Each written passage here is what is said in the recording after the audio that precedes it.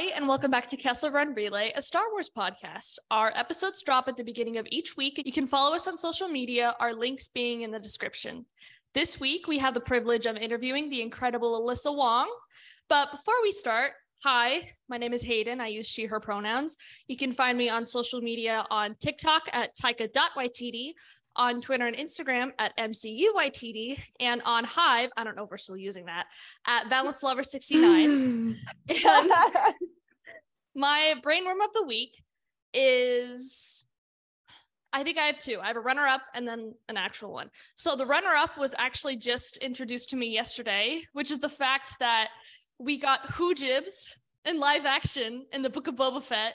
So for the listeners, Hoojibs are this little like rabbit creature thing. They don't have a mouth. They speak telepathically, and they have this like little curl thing at the top of their head. And apparently, according to the Book of Boba Fett Junior novelization, that the twins, like the people who go to Mos Espa and they bring Chrysanthemum with them, the guy Hut, he uses a Hoojib to like wipe the sweat off his neck. So that was brought up to me yesterday, and I had not stopped thinking about it since. And then the winner for Brainworm of the Week is the split-second panel of Valance in Aphra 6, where he's talking to Sifak, and he goes, "Not interested." I have a brand to maintain, okay? Emily. I'm very surprised. That it wasn't the solo novelization Valance mention. I forgot about that. Okay. I shouldn't have said anything. Okay, this is the last time I'll talk about it. Apparently, okay, this is really funny. It will not be the last time she talks about it. Will not. But apparently, okay, so when everyone else read the solo novelization, they hadn't read, the Valance Omnibus, I like to call it, and they hadn't read Imperial Cadet either. So they didn't know who like Linton was, Valance was, any of those people. So what, like 3 days ago when I was reading the novelization, and there was a reference to Valance getting blown up in Imperial Cadet, I think I read that paragraph and then I like couldn't read anything else. And then I had to pick it up the next day and like finish reading that chapter. So that is also, you made like 30 tweets about it. I'll have to do a count, but yeah, that seems I woke up because you started reading when I went to bed, and I woke up and my Twitter was just like all notifications from you yelling about the one sentence. It's like Princess and the Scoundrel all over again. Scoundrel, except this time I know for a fact they're talking about Valance. Oh my god. Anyways. Enough about me. Emily, why don't you introduce yourself? Hi, I'm Emily. Pronouns she, her. You can find me on Twitter at @Stardust_StardustM, and on Instagram at _StardustM, and then on TikTok at StardustM. My brainworm of the week or recently has been Olivia Cook as Gorn's local girl. Yeah, I personally think that was a really Galaxy Brain fan casting on my part. Yeah, I agree. Liv. Hi, I'm Liv. My pronouns are she, her, and you can find me basically everywhere at Olivia Amadala. My brainworm of, I guess, the past little bit, because I haven't been on the podcast in a bit, would indeed have to be Domina Tag in the most recent Aphra issue. Yeah. Alyssa. I don't even have words except for thank you. But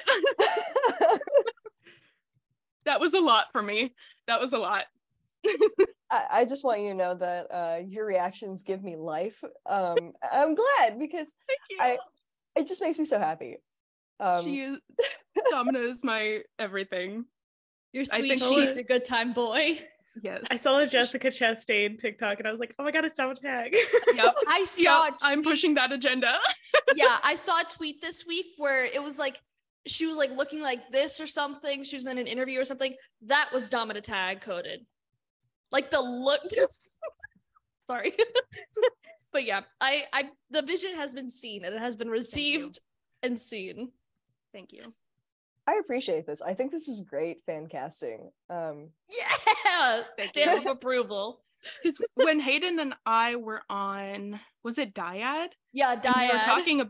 we were talking about comics, but we got off on a whole tangent about Domna because Element also likes her a very normal amount, same as me. And we were all talking about like our fan casts for her, and I said Jessica Chastain, and they were like, I don't know, she seems too nice for that. And I'm like, you guys don't see the vision. You don't see the vision. But anyways, our lovely guests would like to introduce themselves. Oh, thank you. Hey, I'm Alyssa Wong. I use they, them. Brainworm of the week. I've been trying to figure out how much a lightsaber weighs, which is kind of wild. I have a lightsaber from Galaxy's Edge, and obviously this is not a real lightsaber as much as I wish it was. But I'm always curious how much I'm like, it's a laser sword, how much does it weigh? Like how you build it when you're really young, you have to be able to lift it then, but is the blade completely insubstantial? Like how do you, it feels like it'd be really easy to cut your leg off by accident. Is there like heat radiating off of it? Is that how you know you're going to cut your leg off? But yeah, no, things easy peasy random things like that. I've just been low-key thinking about lightsabers recently for no reason. Because I thought at one point, like they said in the original trilogy, the reason they like swing them like that was because they're like, oh, they're heavy, but then in like everything else it feels like they're just like whipping them around. Right, I'm like, are Jedi like super buff secret? Like, what is it? Do they use the Force to also like help lift the sabers, and it's so like subconscious? That's actually a really good question. I'm like, if your lightsaber is essentially, if you're in tune with it, like, is it an extension of the Force? Yeah, and there's also like in the High Republic, I know they describe like practice sabers, which are like not as strong, so you don't have to worry about like chopping or like hurting someone else while you're dueling. So interesting. So that's what I've been thinking about. That's my brainworm. And I just low-key this whole week I've just been like, what are you? That is an excellent brainworm, if I do say so myself. So Thank you. you're so welcome. But today we have some questions for you, some that we've come up with ourselves and that we have had our listeners send in. The listener questions are a secret. Ooh. So just to start off, just to kind of ease into things, what's your Star Wars origin story? We like asking our guests because, this is a Star Wars podcast. What's your Star Wars origin story? So I grew up with Star Wars in the house, which is really great. My parents are huge geeks. That whole side of my dad's family loves that kind of stuff. So one of my earliest memories is watching Luke crawl into a tauntaun and wondering if I could eat that. The tauntaun, not Luke. And so that was my vibe. I think episode 1 came out when I was really little, and I wanted nothing more than to be a pod racer. I was like, this is my, can I swear on this podcast? Yes, absolutely. Yes. It's encouraged. Okay. All right. Yeah, I was like, this is my shit. Like, I'm so excited. I'm so down for this. But I would say that was like the very beginning. And then I made several mistakes in college, including hanging out with a bunch of like really shitty nerd guys who were very gatekeepy about Star Wars, and they made it really not fun.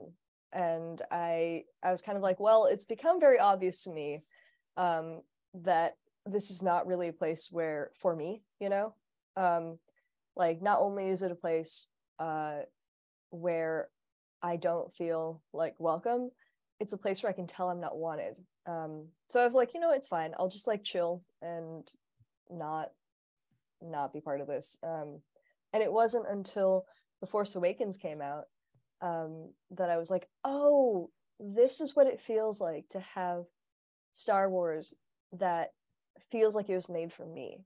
I felt it's a bit hard to explain, but I think when I was watching that movie, I was having such a good time. And I felt like for the first time I could see myself there. I remember seeing Jessica Pava come on screen and I was like, holy shit. It was this burst of elation, like immediately chased by like this burst of fear, because I was like, there's an Asian pilot, she's gonna die. Like, that's it, done. Like, the only reason why you would have that is be like, oh, well, she doesn't really matter, she's just gonna beef it. And then when she didn't, I was like, oh shit. So that's really what got me back in. I loved Rey, I loved Kylo, and I don't know, it was just, I loved everybody. So that got me back into fandom, and from there I've just been, full on Star Wars ever since then. Yeah.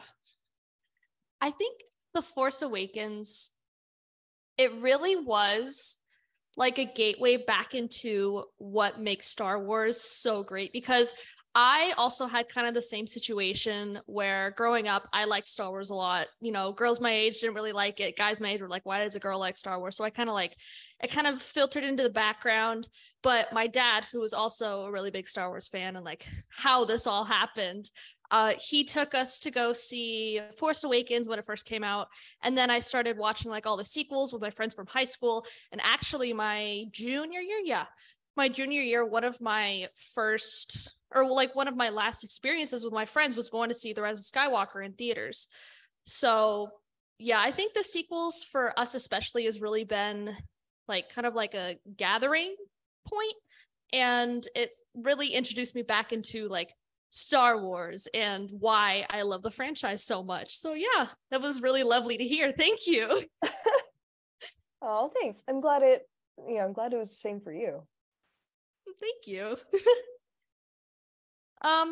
Well, before we started recording, you mentioned a little bit how you finished writing a short story this past week.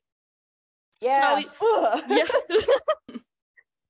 Well, you've written a multitude of short fiction pieces, which are fantastic, by the way. Thank you. Yeah, you're welcome. And you've also been awarded the World Fantasy Award for your piece, Hungry Daughters of Starving Mothers. So are there any themes in those pieces, whether, your short pieces, anything that you find drive your storytelling or you frequently explore in your current work, or that you maybe like to explore in your future work?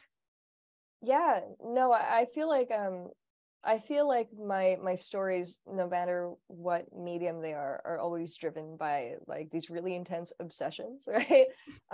It's whatever I'm thinking about, and I feel like in Hungry Daughters, okay, let me think about this. I feel like one common theme in what I write is people who are very intense about one thing, whether that is like an objective or a person, and who feel like they are, they feel like they're either a monster or unredeemable, or just kind of a shitty person. But they've kind of accepted that as just like a truth of their being, and they're like, well, I'm shitty, but I can't change that, so I'm just going to keep doing what I'm doing. And then like a branching path of somebody, like the branching path of like somebody who's like, you can be better, and you don't have to be like that. Or the other path, which is you meet someone who is as monstrous as you, if not more, who's like, the things that you hate about yourself are the things that I think are beautiful. And you see it with a little bit with like probably like Aphra and Sana, versus in some ways like, actually no, an easier version is Ko and like everybody around them, versus Ko and the Spark. So that's like my obsession. Hungry Daughters of Starving Mothers is also about that. It's about this girl living in New York who eats people's like evil thoughts, and she like consumes them and they become a part of her, and that's how she survives. So she is constantly dating all these like shitty dudes so that she can like eat them, and So it's true fun. of her. Thank you.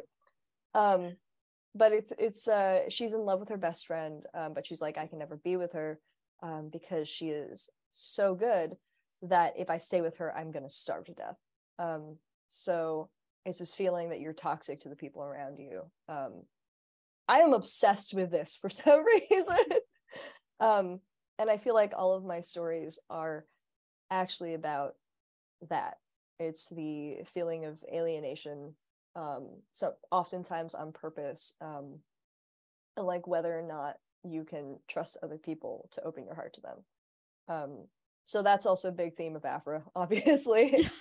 Yeah, it's fun. Now that you've kind of enumerated, I can really see that in Aphra, especially with Aphra and Sana and how you're characterizing their relationship, which, by the way, we'll get to Aphra because but anyway, so prior to becoming, the writer of Aphra and Iron Fist, as well as freaking Deadpool, you worked in video games, primarily Overwatch. So how has writing for Overwatch informed your storytelling as a sequential storyteller? Ooh, that's a really good question. So I think that something that games and comics have in common that they don't necessarily have in common with short fiction as much, is that I think games and comics are, one, a collaborative media in a creative sense. So with games, I was writing stuff, obviously, but my favorite thing about working in games is that the conversation about like what we were building was like, one, it was constant. We were always in conversation with each other and trying to figure out what exactly we wanted to do, how like whatever my friends in like the, I don't know, working on like UI UX stuff, what they needed, talking to like concept artists and being like, hey, we're working on this new character, can you show me what designs you have and what your thought process behind that is, and then pulling threads from what they're working on to build into like dialogue, and like character story, gameplay designers, all that stuff. Being able to collaborate on something really that like feels alive because of that type of collaboration is really exciting to me. And you get that with comic writing too. I love I love all my teams, but there's something really exciting about writing something for like to try to impress like the rest of your team. So every time I write a script, I'm writing it for my editors, I'm writing it for Minkyu, my artist, and I think about like what Minkyu draws really well, and what I want to see. So I try to lean really hard into what I think would be really fun for Minkyu to draw. Colorist, I love Joe Carmagna's like lettering is stunning. So I'll leave notes in my script for him and be like, hey, what do you think about this? Like, is this crazy? Well, I hope you like it. Let me know if you think this is too nuts.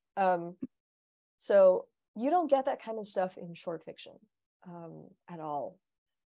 So this is something that I love about comics. It feels like getting presents when you get to see other people's work.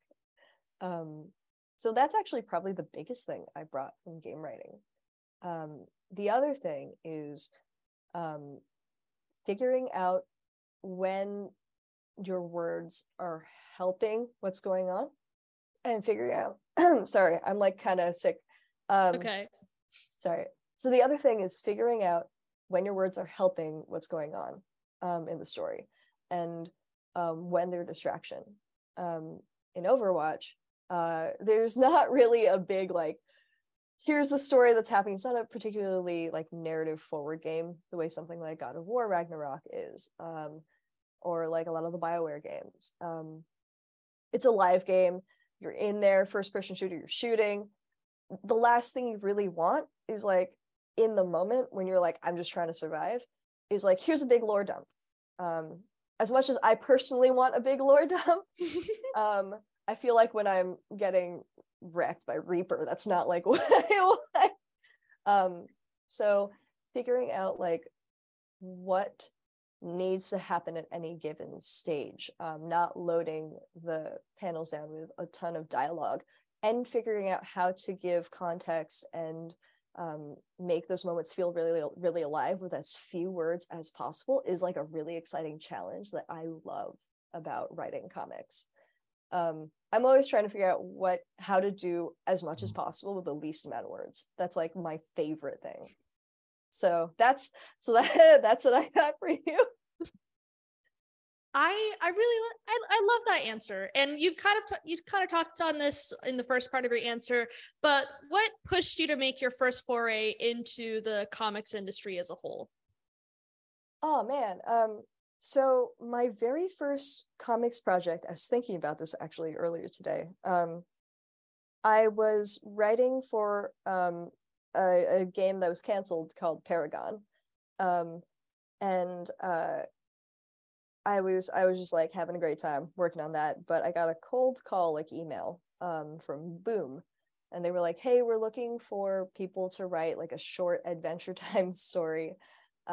Would you be down? So that was my first experience pitching for comics, and I'd read a lot of manga, but I hadn't actually read like basically any Western comics at that point. So I said yes, and that was my first learning experience of like, how do you do this? And if you look at the way a lot of like my story beats are built in the comics that I write, I think that they actually are probably closer to manga than a lot of Western comics. I just haven't read that many, which it's a wild thing to admit as like a comics writer. But I didn't have the means to read any like Western comics until after college, other than like on Tumblr. But I didn't have access to that, so it just took me a long time. And because of that, and because of some fairly intentional choices, the stuff that I write is not necessarily like I have a really hard time writing like classic superhero comics, just because like that form is a little bit, it's not as like second nature to me, I think, as it is for a lot of other superhero comic writers. The Aphra story is I was at Blizzard at this time, and I got a call from Greg Pak, who's amazing. I love him. And he was like, hey, I read your short fiction. I love it. I love the way you write about family. I'm writing this like B story. It's like 10 pages for back of story for each issue of the Arrow comics, AERO. And it's Arrow and Wave, a Chinese superhero and a Filipino superhero team up. Do you want to co-write with me? And I said, heck yeah. So we worked on that, and the editor for that project is Mark Nietzsche, who called me about like a few months after that and was like, hey, we're relaunching the Star Wars comics. I'm looking for someone to write Aphra, and I love what you did with that. Do you want to write Aphra? I was in the parking lot on my lunch break, and I was like, yeah, absolutely. And I almost passed out, so that was exciting. Oh my god, you're just like Jay. Oh no, too excited about Aphra, just pass out. Oh my god, he's never gonna live that down. Yeah, Never. I'm just gonna keep bringing it back. Jay, I know you're listening. I'm very sorry. I'm never letting that go. We love you. We love you. Are you okay? Please drink water. We're in a comics group chat together, and every Aphra release day, he usually gets them like later in the day. So people who go like, or who are either on the East Coast or like go to the comic book store earlier, they kind of like pre-screen for him. And then yeah. And then we're like, Jay, you need to drink water. You need to drink a lot of water. Like, drink at least a liter. You'll be okay. Yeah. I think it was 23 when BT1 and 000 were introduced back. Oh my god. We were so worried for him that entire day. And then Ari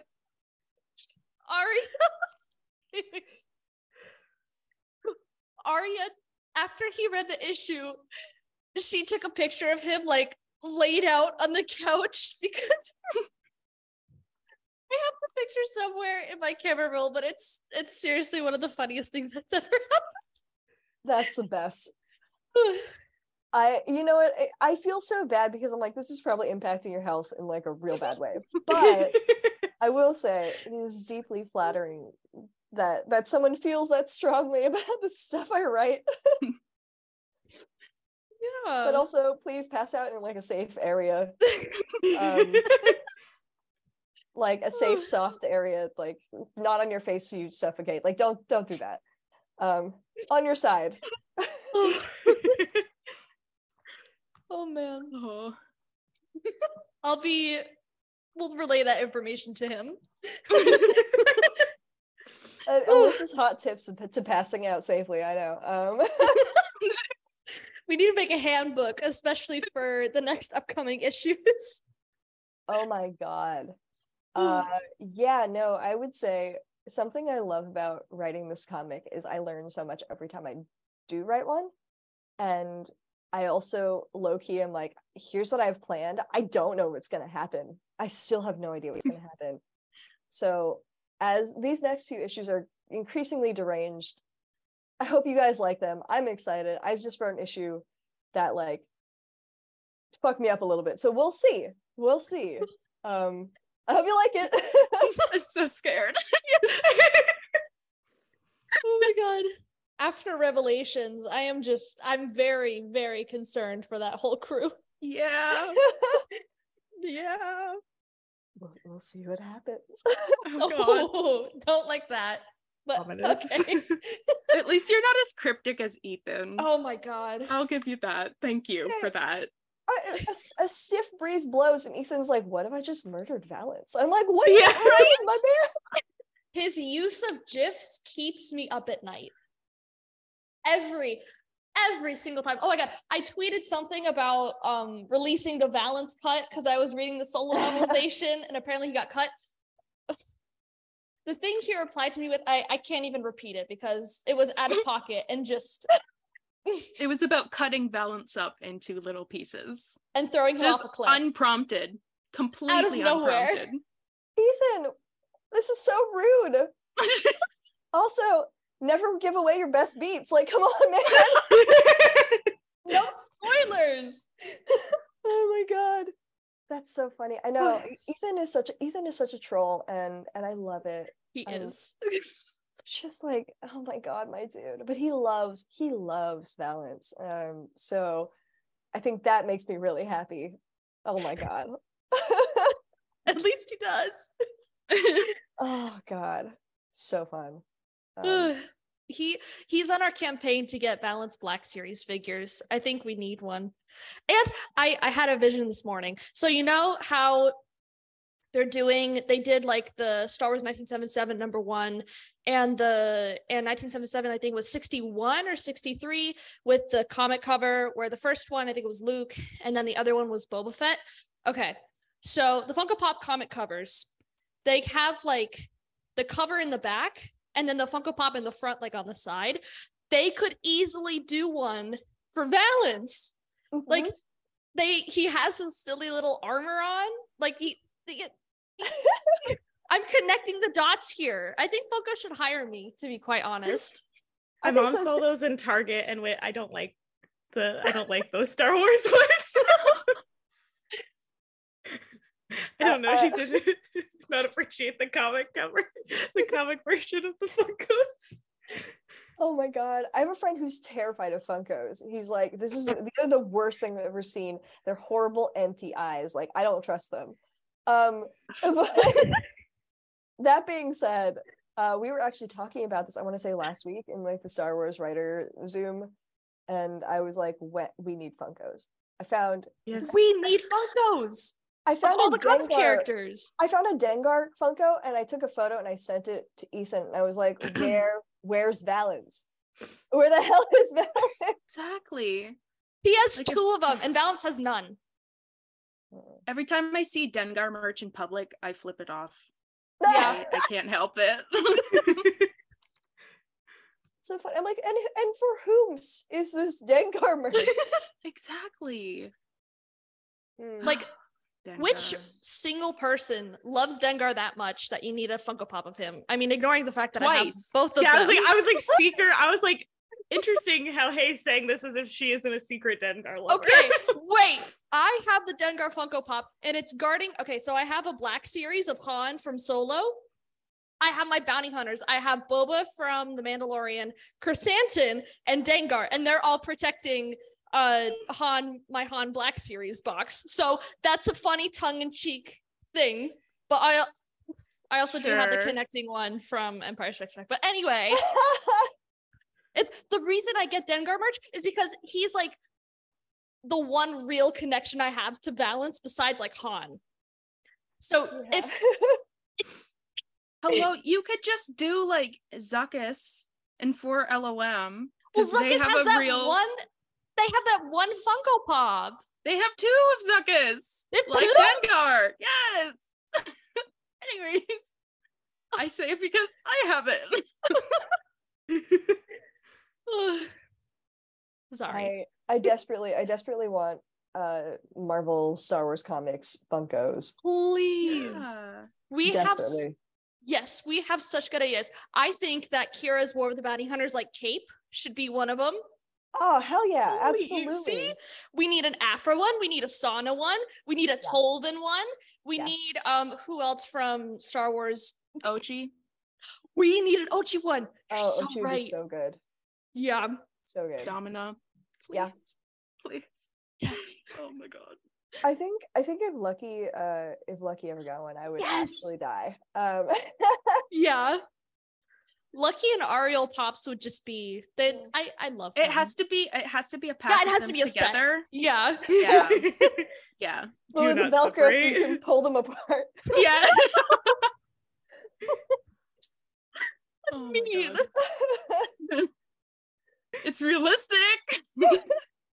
I was gonna say, speaking of characters who have low opinions of themselves but are just like, well, here we fucking go. Just Lucky is 100% on that list. So I love that for him.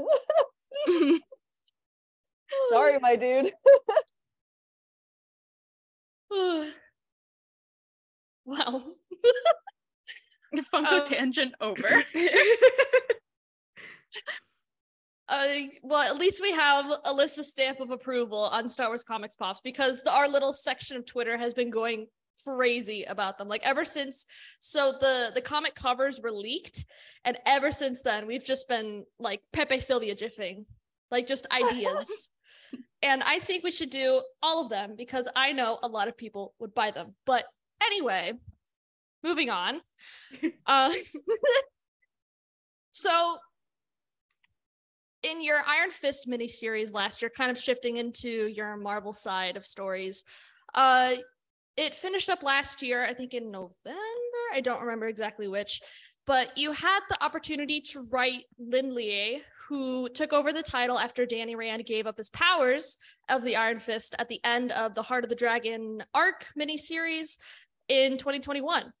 So given its history, what was it like being able to reframe the character, and how did you approach it? It was something that felt very special to me. I remember being in college and all my friends being like, when are we getting Asian Iron Fist? And I was like, yeah, that'd be really sick. I'd love that. And so realizing that I was gonna get to do it was very surreal. And I think that there's a big challenge that comes with creating something brand new out of something that has a really long legacy. Because I think there are a lot of people who love Iron Fist and love Danny specifically. And so, having a new Iron Fist was a really big change that I was worried that people would lose their shit over. And some people did, because no one likes feeling like their favorite character is being replaced. But when we were talking about Lin Lie as like the new Iron Fist, I wanted to make it very clear that he wasn't just like, here's Danny Rand, but Asian. but that he needed to be his own character. And it's like Miles Morales is Spider-Man, but not Peter Parker. And that was sort of the vibe I wanted to go for. Here's somebody who's coming in, brand new, with a history, and his own trauma and his own issues. And the big, I think the big core of Lin Li's story was, he used to be Swordmaster, and then he was protecting White Fox, and his sword shattered, and it's supposed to be this unbreakable magical sword that's his family's legacy. It's one of the three weapons that seals away an evil god that could destroy the world. But and then he falls into the ocean, washes up on the shores of Kunlun, and gets taken in. But while he's in the ocean, he low-key dies a little bit. And then the Chi of Shaolao, the dragon, the immortal dragon of Kunlun, comes and finds him and is drawn to these sword shards, and comes and imbues him with this life-giving power. So he didn't actually choose to be Iron Fist. It low-key just sort of happened.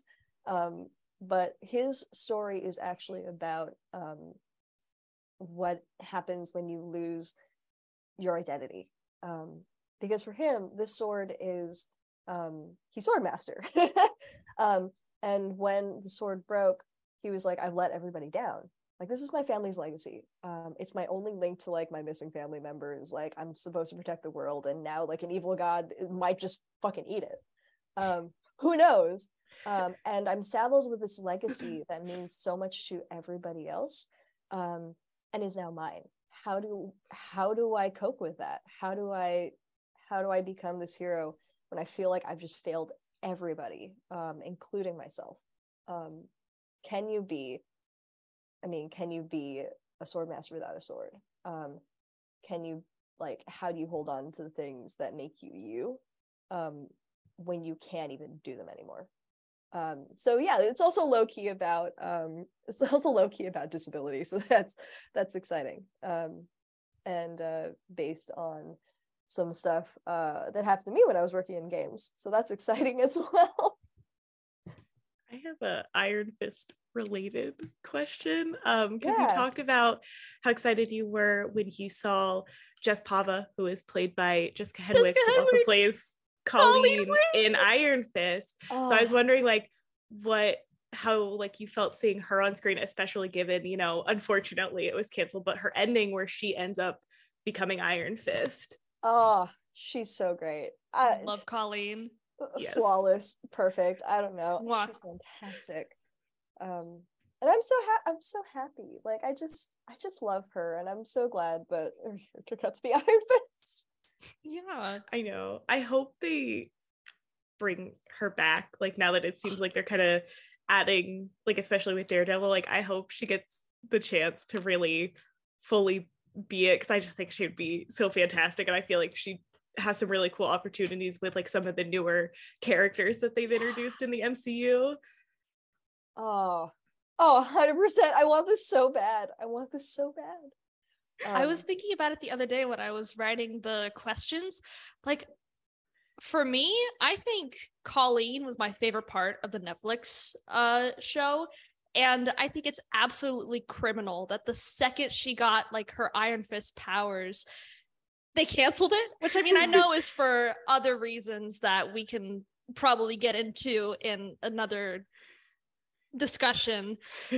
But I loved her energy, and I loved what Jessica Henwick brought to the role. Also, her American accent, flawless, by the way. But her character in the show is just incredible. And I think it would be really awesome if Lynn were to be the Iron Fist, so they kind of shared that duty. I don't know. That would be so fun.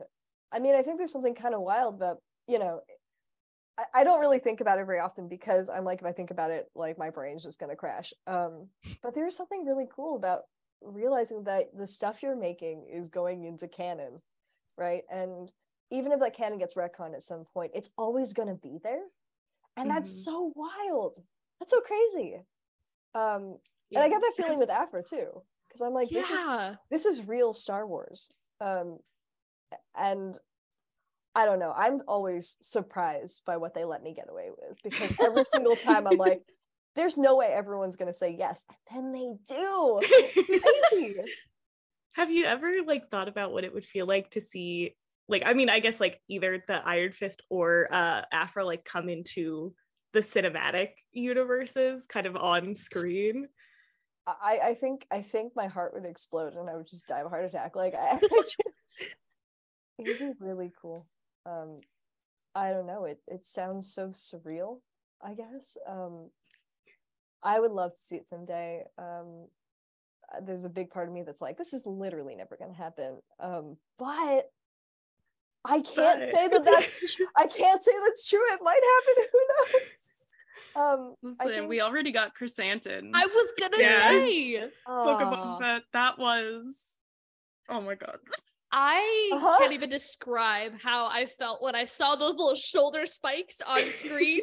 I felt vindicated. I screamed out loud at 3 a.m. I can say that. That's so wild. It was really cool. I kept looking at, I was like, I know that guy. I threw him down a hole. Like, yeah. Oh, it's amazing. Really, really cool stuff. Yeah. And I know after Chrysanthemum appeared, I know a lot of people, me included, were suspecting that Aphra might appear. And let me tell you, there's a scene in, I think it's episode 3 or 4, where there's like a gray protocol droid that gets run over by a speeder.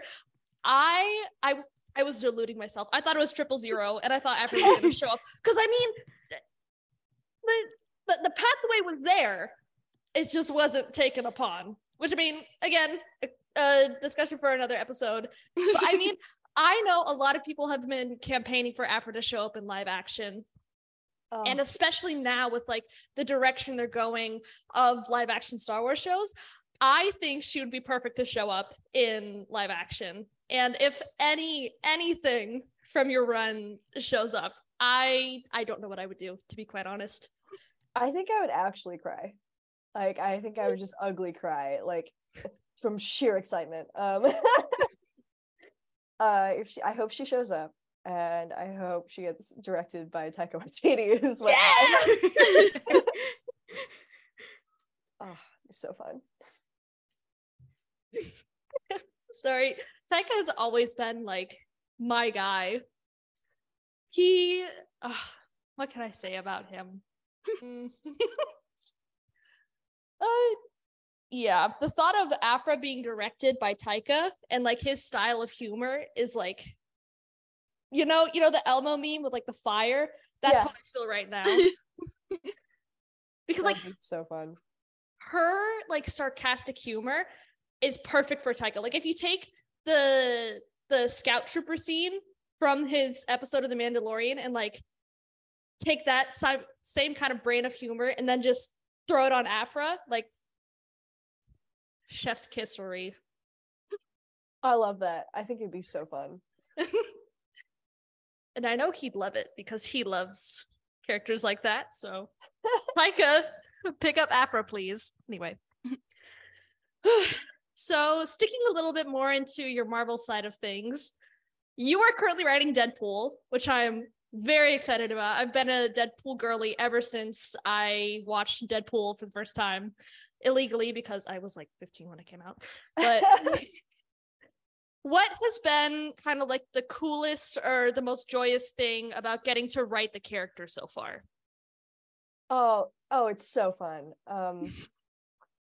Speaking of things I didn't think I'd be able to get away with, oh my god. I think my favorite thing about writing Deadpool is like trying to thread that needle, like that humor needle, where I'm like, everything needs to be kind of wild, stupid jokes everywhere, but also there's some things where I'm like, I don't want that to be the joke.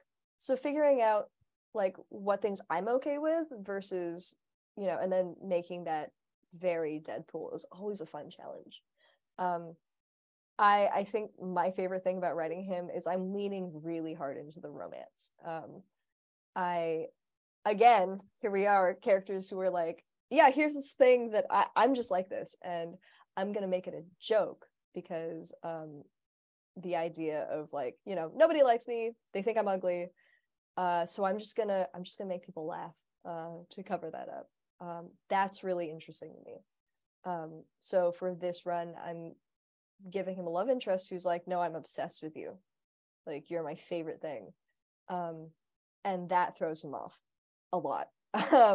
So I think getting to write like the really I kind of pitched this particular arc and actually the whole run as like shoujo manga meets body horror.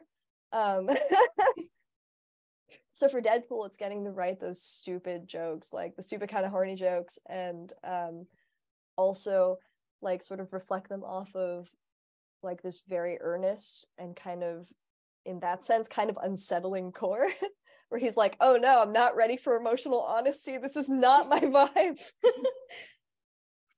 So I've been having a lot of fun, and Martin Coccolo is just amazing. His art is so, so beautiful.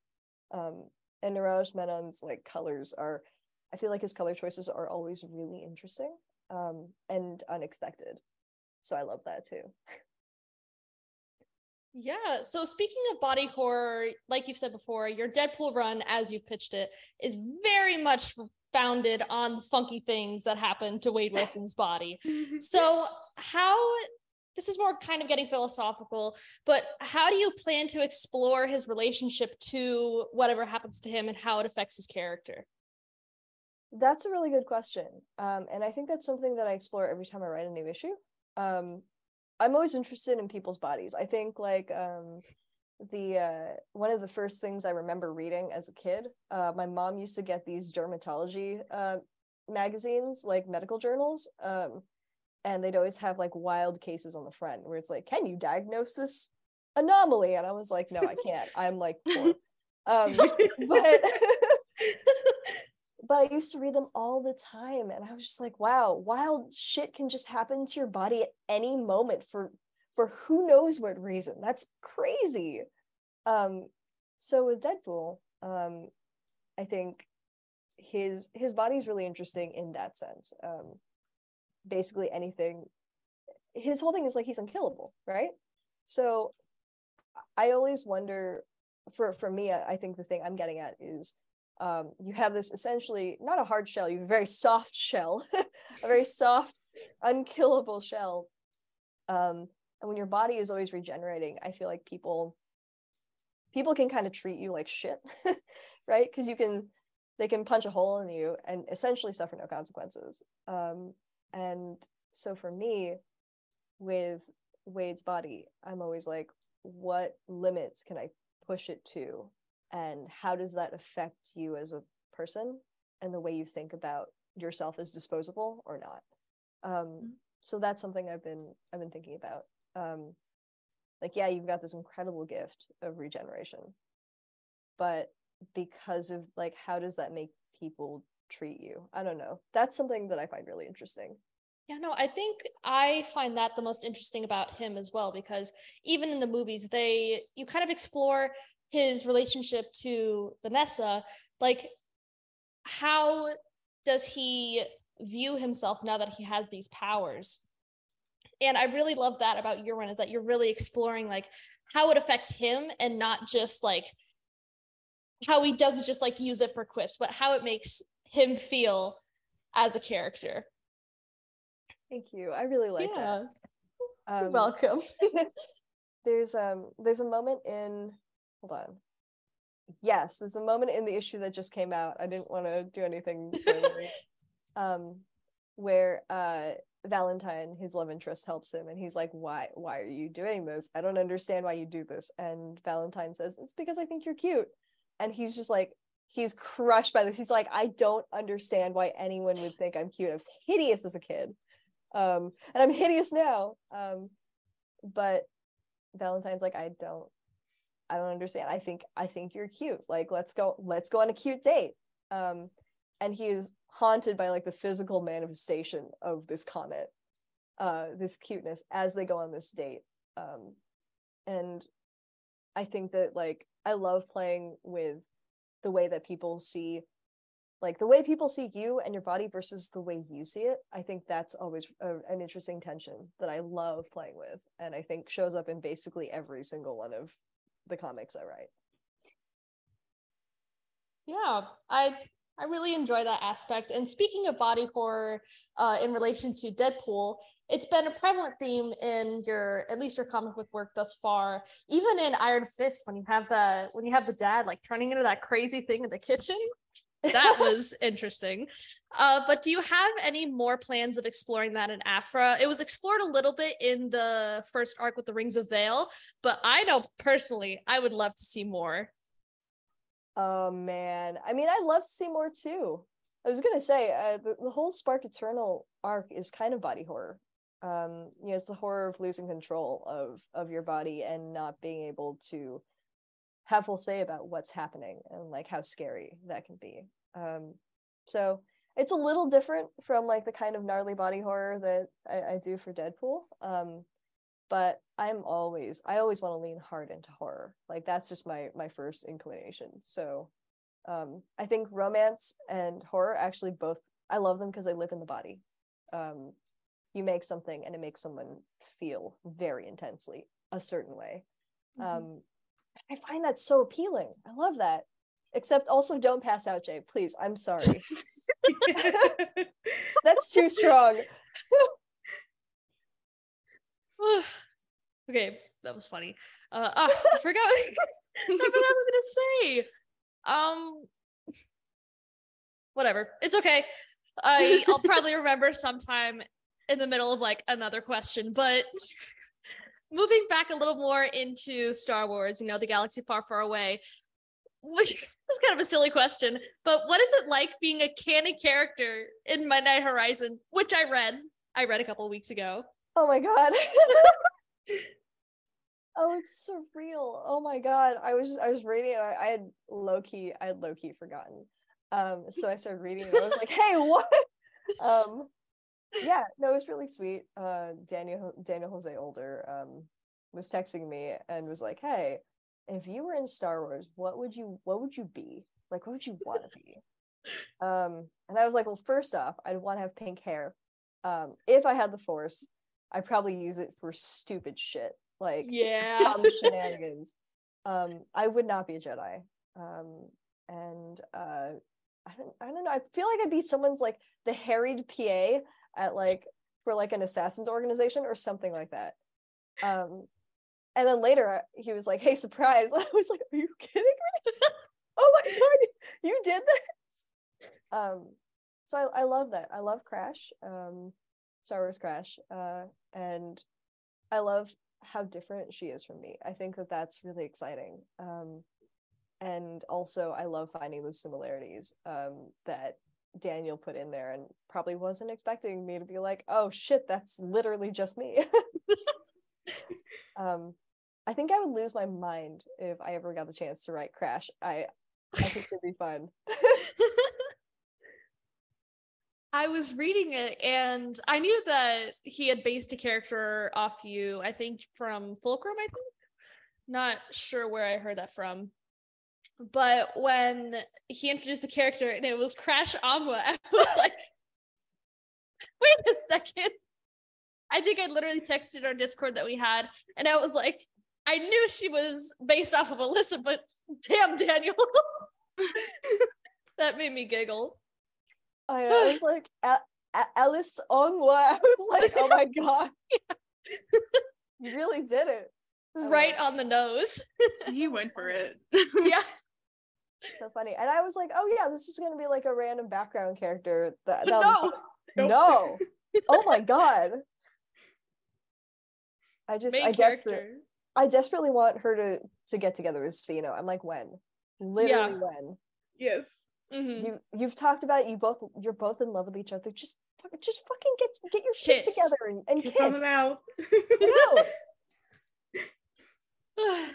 So moving forward a couple hundred years in the Star Wars timeline, you recently, I believe last year for the Pride month content that StarWars.com did, you did an interview with Kieran Gillen about Aphra and what she means to the universe as a whole, and how has being able to write for a queer character of color impacted you and how you see yourself? It's been awesome.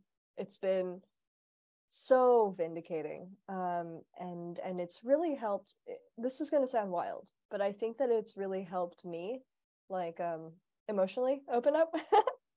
The chance to do that is so rare, and it's something that means a lot to me. Aphra, there's so many things I love about Aphra. One of them is that she is a queer woman of color who doesn't have to be a good person. She's just a person, and she makes mistakes, and she's a mess, and I feel like that is really relatable to, I think that there's a reason like the disaster queer thing is like is a vibe. I think that it's really relatable to, and it's a relief to have somebody who's out there doing wild stuff, making mistakes, and not having everything together, who doesn't have to be a role model. And it can be really nice, especially if like you're a younger person who's trying to figure out your stuff, to be like, here's a character who doesn't have everything together. Like, that's who doesn't have to be like, who doesn't have to be a model minority, in not just in like the Asian sense, although that is 100% also a thing that I think about when I look at Asian characters in media, but who doesn't have to be like a paragon of like perfect behavior in order to exist. So I think about that a lot when it comes to people asking for specific queer stories, and only those stories, as if being a good example is like the price you have to pay in order to exist in the world. So it means a lot to me. I'm excited. I love that I get to write this cast full of queer people, and it's basically an all queer cast, and that is so rare. I did not think I was going to get away with it, but Star Wars has been, like, Lucasfilm has been so supportive. My editors have been so supportive. I think one of the most special things has been getting to write Kofan Ferris's story. I really wanted to write like an explicitly trans Star Wars character. I feel like it's unfortunately very rare to get that chance. But to get to do it, and for Star Wars and in a Marvel comic, just felt crazy to me, and very special. So I think for me, it's been very healing in my heart. I couldn't come out until much later, because for like safety reasons, and I think I always knew as a kid, I was like, I need to get my shit together, I need to get out, and I need to be safe before I can be who I am. And I think Star Wars, getting to write queer Star Wars, was like this deep affirmation that, I was like, this is it. Like, I feel like I've finally gotten there, and being able to build that kind of space for other people to feel seen and to feel safe is something that is really, really important to me. So it's really helped.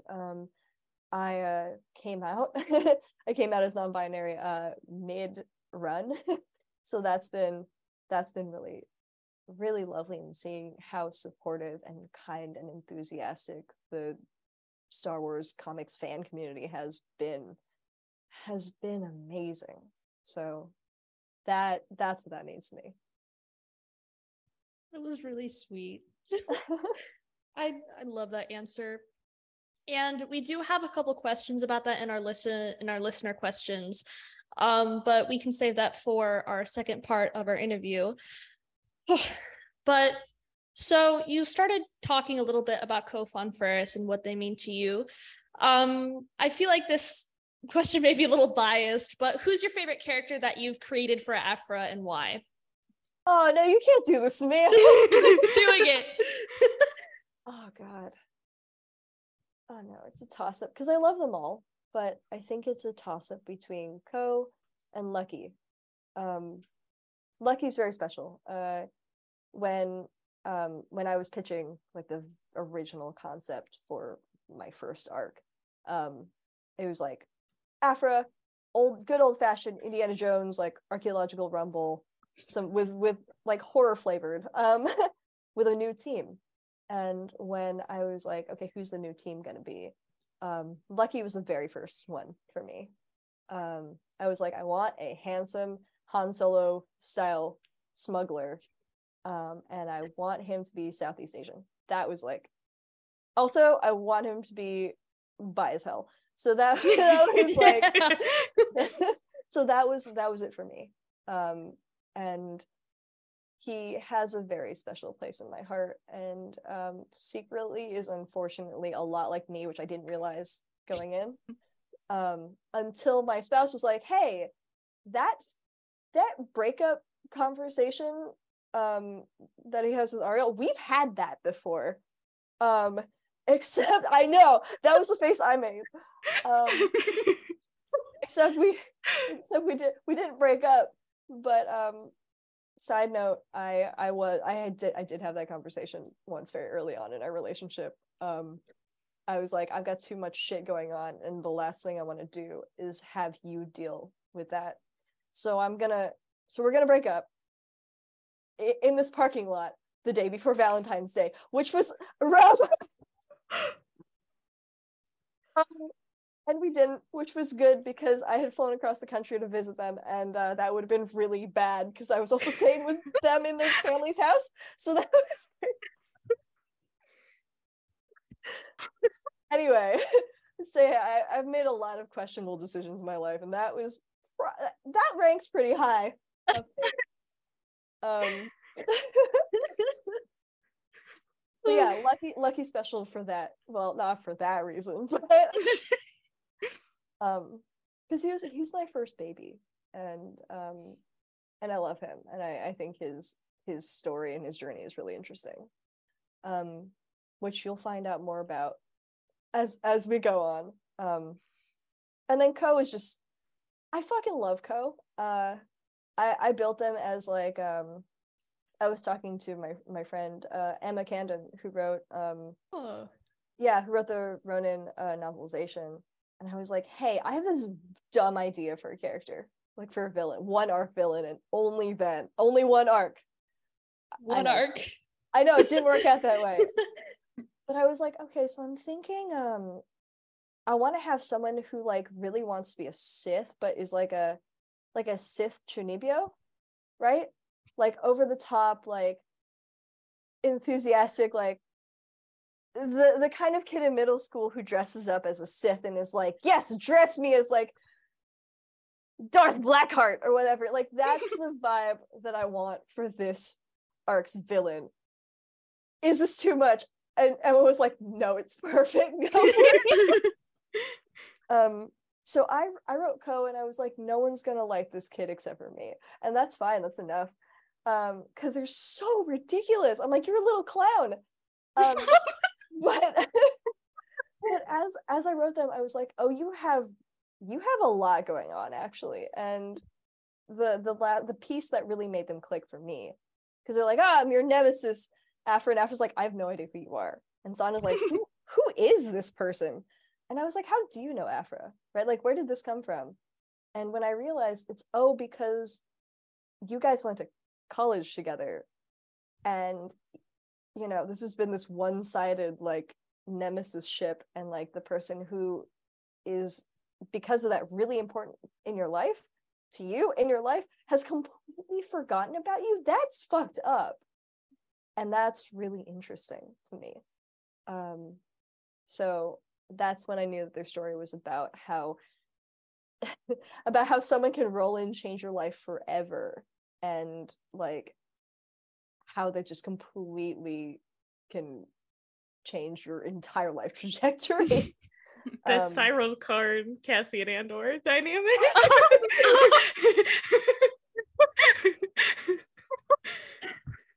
It so is. It's the who are you again? Who are I spent years of my life obsessing about you. You don't know who I am. Yeah. Sorry. That's that was rough, funny. buddy. It's rough. Oh my god. So speaking of Co and Lucky, okay. Here's a kind of tangent. What do we call the group of Aphra's exes, her wards, and her dad? Because I've been calling them Aphra and the exes as like a catch-all, but that's not accurate. And her dad. And her dad. Exes plus dad. It's Aphra and the exes and their dad. And her dad. Perfect. Yeah. I mean, so it's funny. I originally pitched that arc, and again, this is one of those things where I pitched it as like a joke, but I didn't think they were gonna do it. As the Fast and Furious exes, in which a group of exes come together and they're like, "Surprise, we're family." Also, the thing we're trying to steal is you. So you see if like a group of exes can like Fast and Furious style heist Aphra and learn something about family along the way. Somebody needs to make the Fast and the 11. Like, how many are there? Like 5 or 6? The Ocean's Somebody make 5? the Fast and Furious poster, but with the Aphra crew, and then Dom is Aphra's dad. Yeah, he's got the haircut, so to speak. So yeah, I've just sort of been calling them like the group of exes, and then Aphra's dad. And it is, I mean, it's all these people who have their own reasons for being like, absolutely not, but who've all been brought together because someone has changed their life forever, has deeply touched them as a person, so to speak. So it's been really fun, and I can't wait for you to see how that's going to pan out. Don't like that either. Ominous. Fun. It'll be fun. It'll be great. I'm squinting my eyes right now. And came into your body in that moment. Yeah. Currently thinking about that last panel of Aphra 28. I'm very scared. It'll be fine. Charles and I have been, we had to talk and coordinate a lot of stuff, and I hope you like it. Charles has a wicked mind. Oh, don't say that! I'm already so scared for Hidden Empire. And now Hidden Empire 5 comes out the week of Celebration. That was foul, by the way. Wait, I don't for know real? Yeah, they moved it up. Comes out April 5th. Yeah. So, depending on what happens, Charles' soul may not be safe. Jake, for legal reasons, that is a joke. But oh my god. Yeah, I don't know whose decision that was, but that was foul. Oh, I gotta find out. mean. I gotta find out when Aphra 30/31 comes out for also. Oh, for... No, 31. No spoilers, but yeah, we'll see. We'll find out. We'll see. Oh my god. So let me see if it's on League of Comic Geeks, if it goes that far in advance. Yeah. There may not be covers, but it should be there. Yeah. I love that silly little app. Me too. Aphra 31, April 26th. You're safe. For now. Wait, for now. Sorry, that was 30 or 31? 31, and then 30 comes out April 12th. So right after. Yeah, so right after Celebration. Oh my god, boy. 3 issues of Aphra in a month. I think back to back too.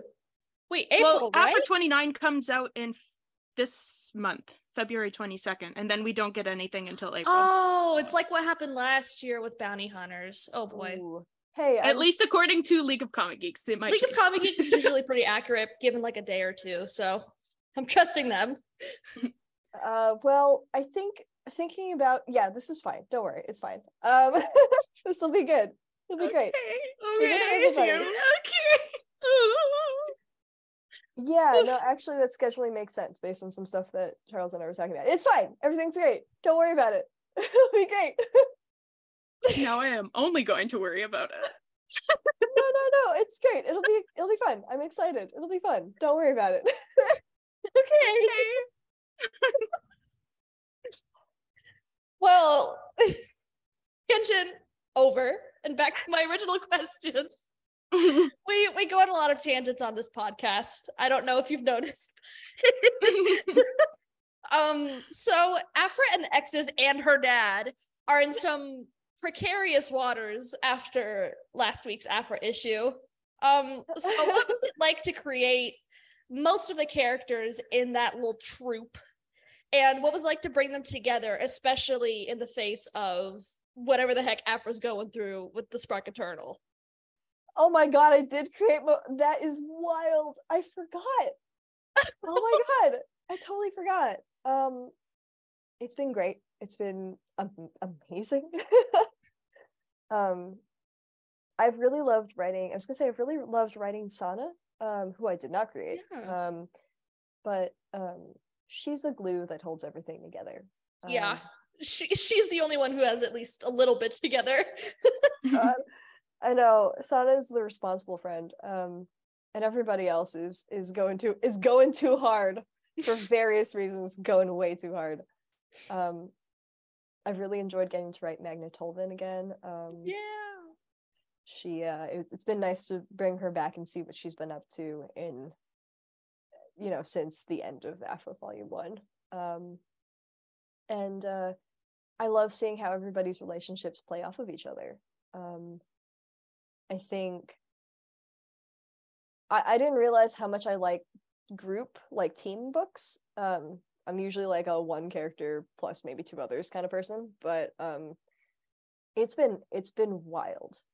I know that probably doesn't say very much, but I think you have a lot of characters with different history who are all together in one very small space, by which I mean the fleeting. And some people know that history, some people don't. And so figuring out who knows what at any given time and who's giving what away and why they're reacting and who has any idea why people are acting the way they are is so fun. It's so fun. I think Detta is going to have some strong words. So that'll be great. It'll be great. Also, co-Detta canon. Thank you, by the way. Thank I you. forget if it was, I think, was it 27 or 28 when Detta wrote the I almost said the email. The voicemail? Yeah. Yeah, no, for sure. As soon as I knew that they were gonna meet, I was like, oh, this is a no-brainer. Like can't wait to see them kiss on the mouth. Anyway. Oh man. Well, speaking of last week's Aphra issue, you brought back the Ubies, which most of them were introduced in the one-shot during the War of the Bounty Hunters event in the Bosch Boosh. I never know how to say it. Bosch. I need to rewrite for Return of the Jedi, but anyway, in that one-shot. So without spoilers, what role do they play in your series, kind of being this middleman between the tags as well as Crimson Dawn? What's going on there? Oh man. So I was gonna say no spoilers. Let me see. What I can say really briefly is I was like, Bash, how are you alone? So I built a little crew for him. I think so the thing is, there actually wasn't very much that I could find about Ubi's culture. So I was like, can I just make some stuff up? And they were like, dope, go for it. So Bash being in exile, and then like finding other Ubis who were also exiled, and then like sort of building a pseudo family was something that I really enjoyed getting to do. And now they're working for Dominant Tag, in her infinite mercy spared them after they tried to murder her, because because sometimes information is just that important, and sometimes you just, I mean, why would you get rid of something you could use? So I love that for them. They're great, they're fun, and I'm basically just like, if I see a chance to use them, they're coming back, because I have a deep soft spot for them. So I guess we'll have to see, but I did really enjoy writing 28, which is, you know, we'll see them. Okay. Fun. The truth is, I missed writing them and Domina from the Bath one shot, and I wanted to see more of that. So I put them in 28, and then we'll see what happens down the road. I just like that they always signify that we're getting a really, really sexy, action-driven Domina comic, pretty much. Like, I love them for that. The heralds of action Domina. Yes. I see them and I'm like, yes. So, yep. Again, I didn't think I was gonna get away with some casual garden sheer murder, but like no one minded. So I was like, okay, let's go. They're just the Starbucks, oh my god. The Star Wars comics are just pushing the girl boss agenda right now. Yeah. Between Domina and Kira, like, oh god. Yeah. Those are two characters, and I'm like, it's a very good thing you want to kill each other, because if you join forces, I'm pretty sure the galaxy would be doomed. Like, this is fantastic. The original trilogy would be retconned. Yeah, Palpatine would die, like, instantly. Yeah, absolutely. Yeah. So it's kind of going more into general stuff, but if Aphra could use the world between worlds and travel back in time to the High Republic, both phase 1 and 2, which characters would she find in each phase first, and why? I don't know. I don't know. Oh man, damn it! You should ask Daniel this, because I want to know his answers. Oh geez. Oh man, I don't know. Because I think if she could travel back in time, she'd be like, okay, I'm back here. What can I bring back that would make me the most money? So I don't, as funny as Aphra and Starlight Beacon would be, I actually don't know, because there are too many good options. Aphra gets leveled, not clickbait. Oh my god. I don't know, because Maz always has something really interesting and good, but we see Maz in like our present timeline, so I feel like that's not as interesting as an answer. What do you guys think? I didn't think about that. I don't know. I think she would go and find Wreath, and then she would force him into an adventure he did not want to do, but would secretly have a lot of fun. That would be really fun. I'm really go ahead. I think she'd want to steal Vernestra's light whip. Yeah. Yes. Absolutely. I think she'd immediately try to take it. Her with the lightsaber whip is just so powerful. Like, really. And then for phase 2, I think unfortunately she would find Sunshine Dobbs, because he's just horrible and likes money. I mean, birds of a feather, you know? And I was just gonna think say her and Axel Greylark chaos Oh, twins. yes. Oh my god. Oh my god. Absolutely. I think she would break him out of prison. Oh, 100%. 100%. Oh my god. How did I not even think of Axel? Yeah, how did I not think of that? Oh my god. Emily has the galaxy brain. She's like the most put together one on this podcast. That's perfect. I was gonna say Dankrax, but like I think Axel. Yeah. I think they would have fun. A lot of fun. Where's that fanfic? I want to read that. I guess I'll have to write it.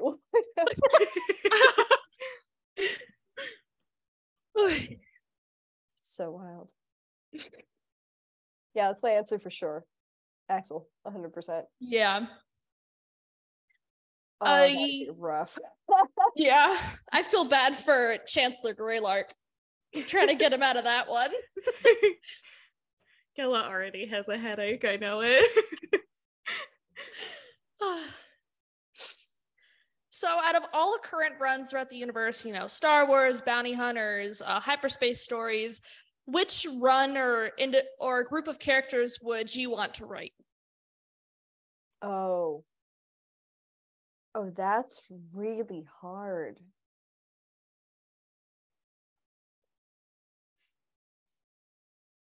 It's so hard because the moment you write something, you can't read it, right? Like, yeah. So if I want to read Bounty Hunters, like if I'm writing it, I already know what happens, and that's kind of a bummer. I'd want to write some High Republic shit, I think. I guess phase 3, because phase 2 is, slotted for immediate arrival. But I'm gonna cheat a little bit. I want to write Daniel's characters. Sorry, Daniel. Alyssa's taking over, by the way. Yeah, your kids are now mine. High Republic Adventures would be really fun. And so would something like Trail of Shadows E. Yes. I think that the reason I'm drawn to these is I think Daniel imbues such an intense feeling of fun, everything he writes is exciting, and the characters are playful, and even when like shit's really intense, and people feel very deeply, and that's something I'm really drawn to. I think that I would feel bad essentially stealing my immediate coworkers' jobs. And I think that two that I actually would not want to write is I wouldn't want to write Vader, because that is a really hard job. I don't know how you do it. Like, I don't know how Greg does it. It's so hard. Big shoes to fill. Right?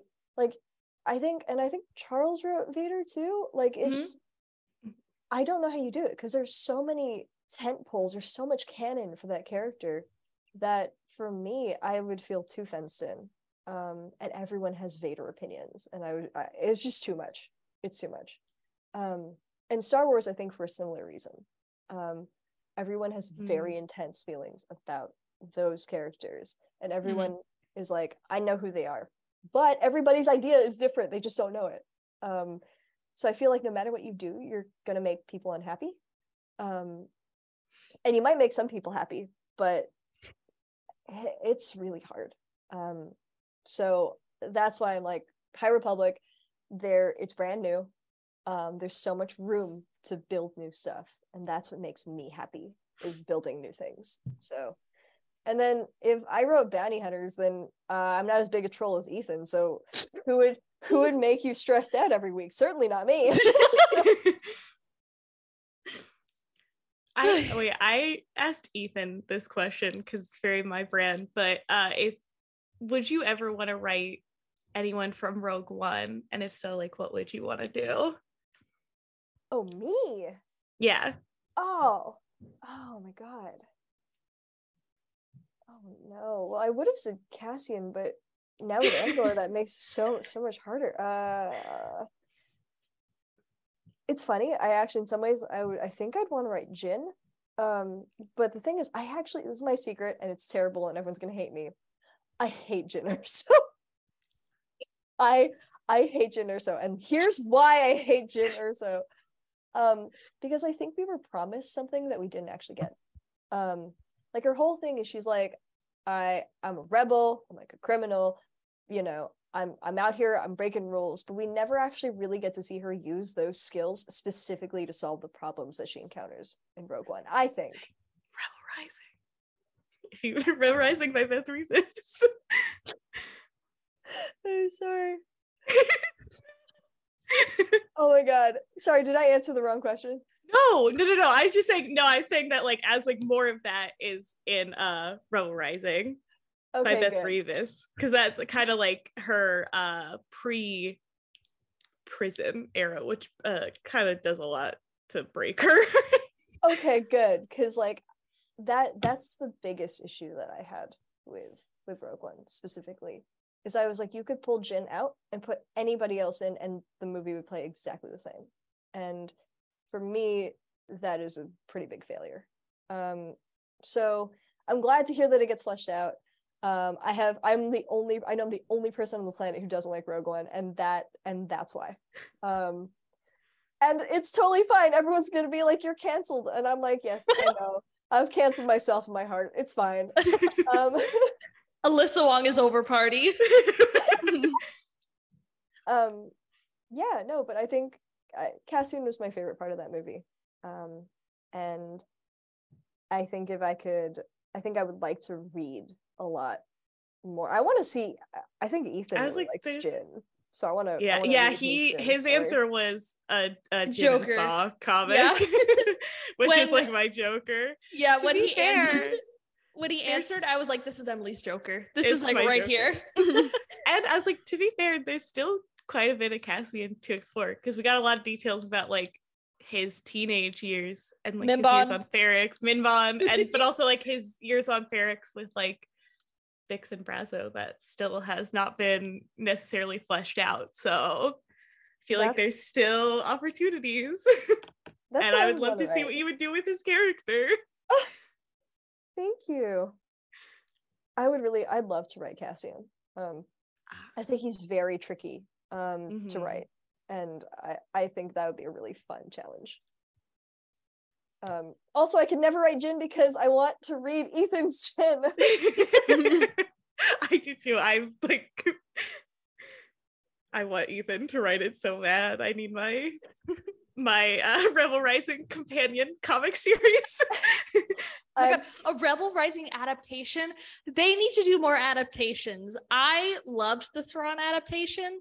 They also have the like Leia and Lost Stars manga. Oh yeah, the manga too. Yeah, I wish they would do that with like all the YA books. Either give them comic adaptations or give them the manga adaptations.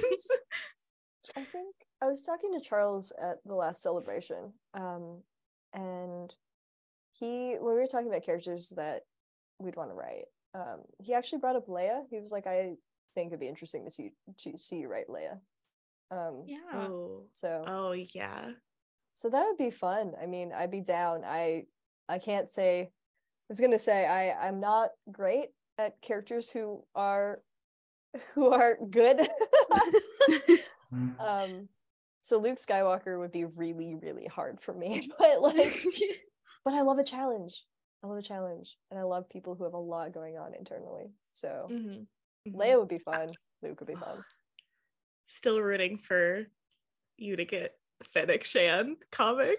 Oh, I want it so badly. I will pay Marvel Entertainment money to have you write Fennec Shan. I know we talked about it a little bit at Celebration, but it is what we need. It is what the people on this earth need.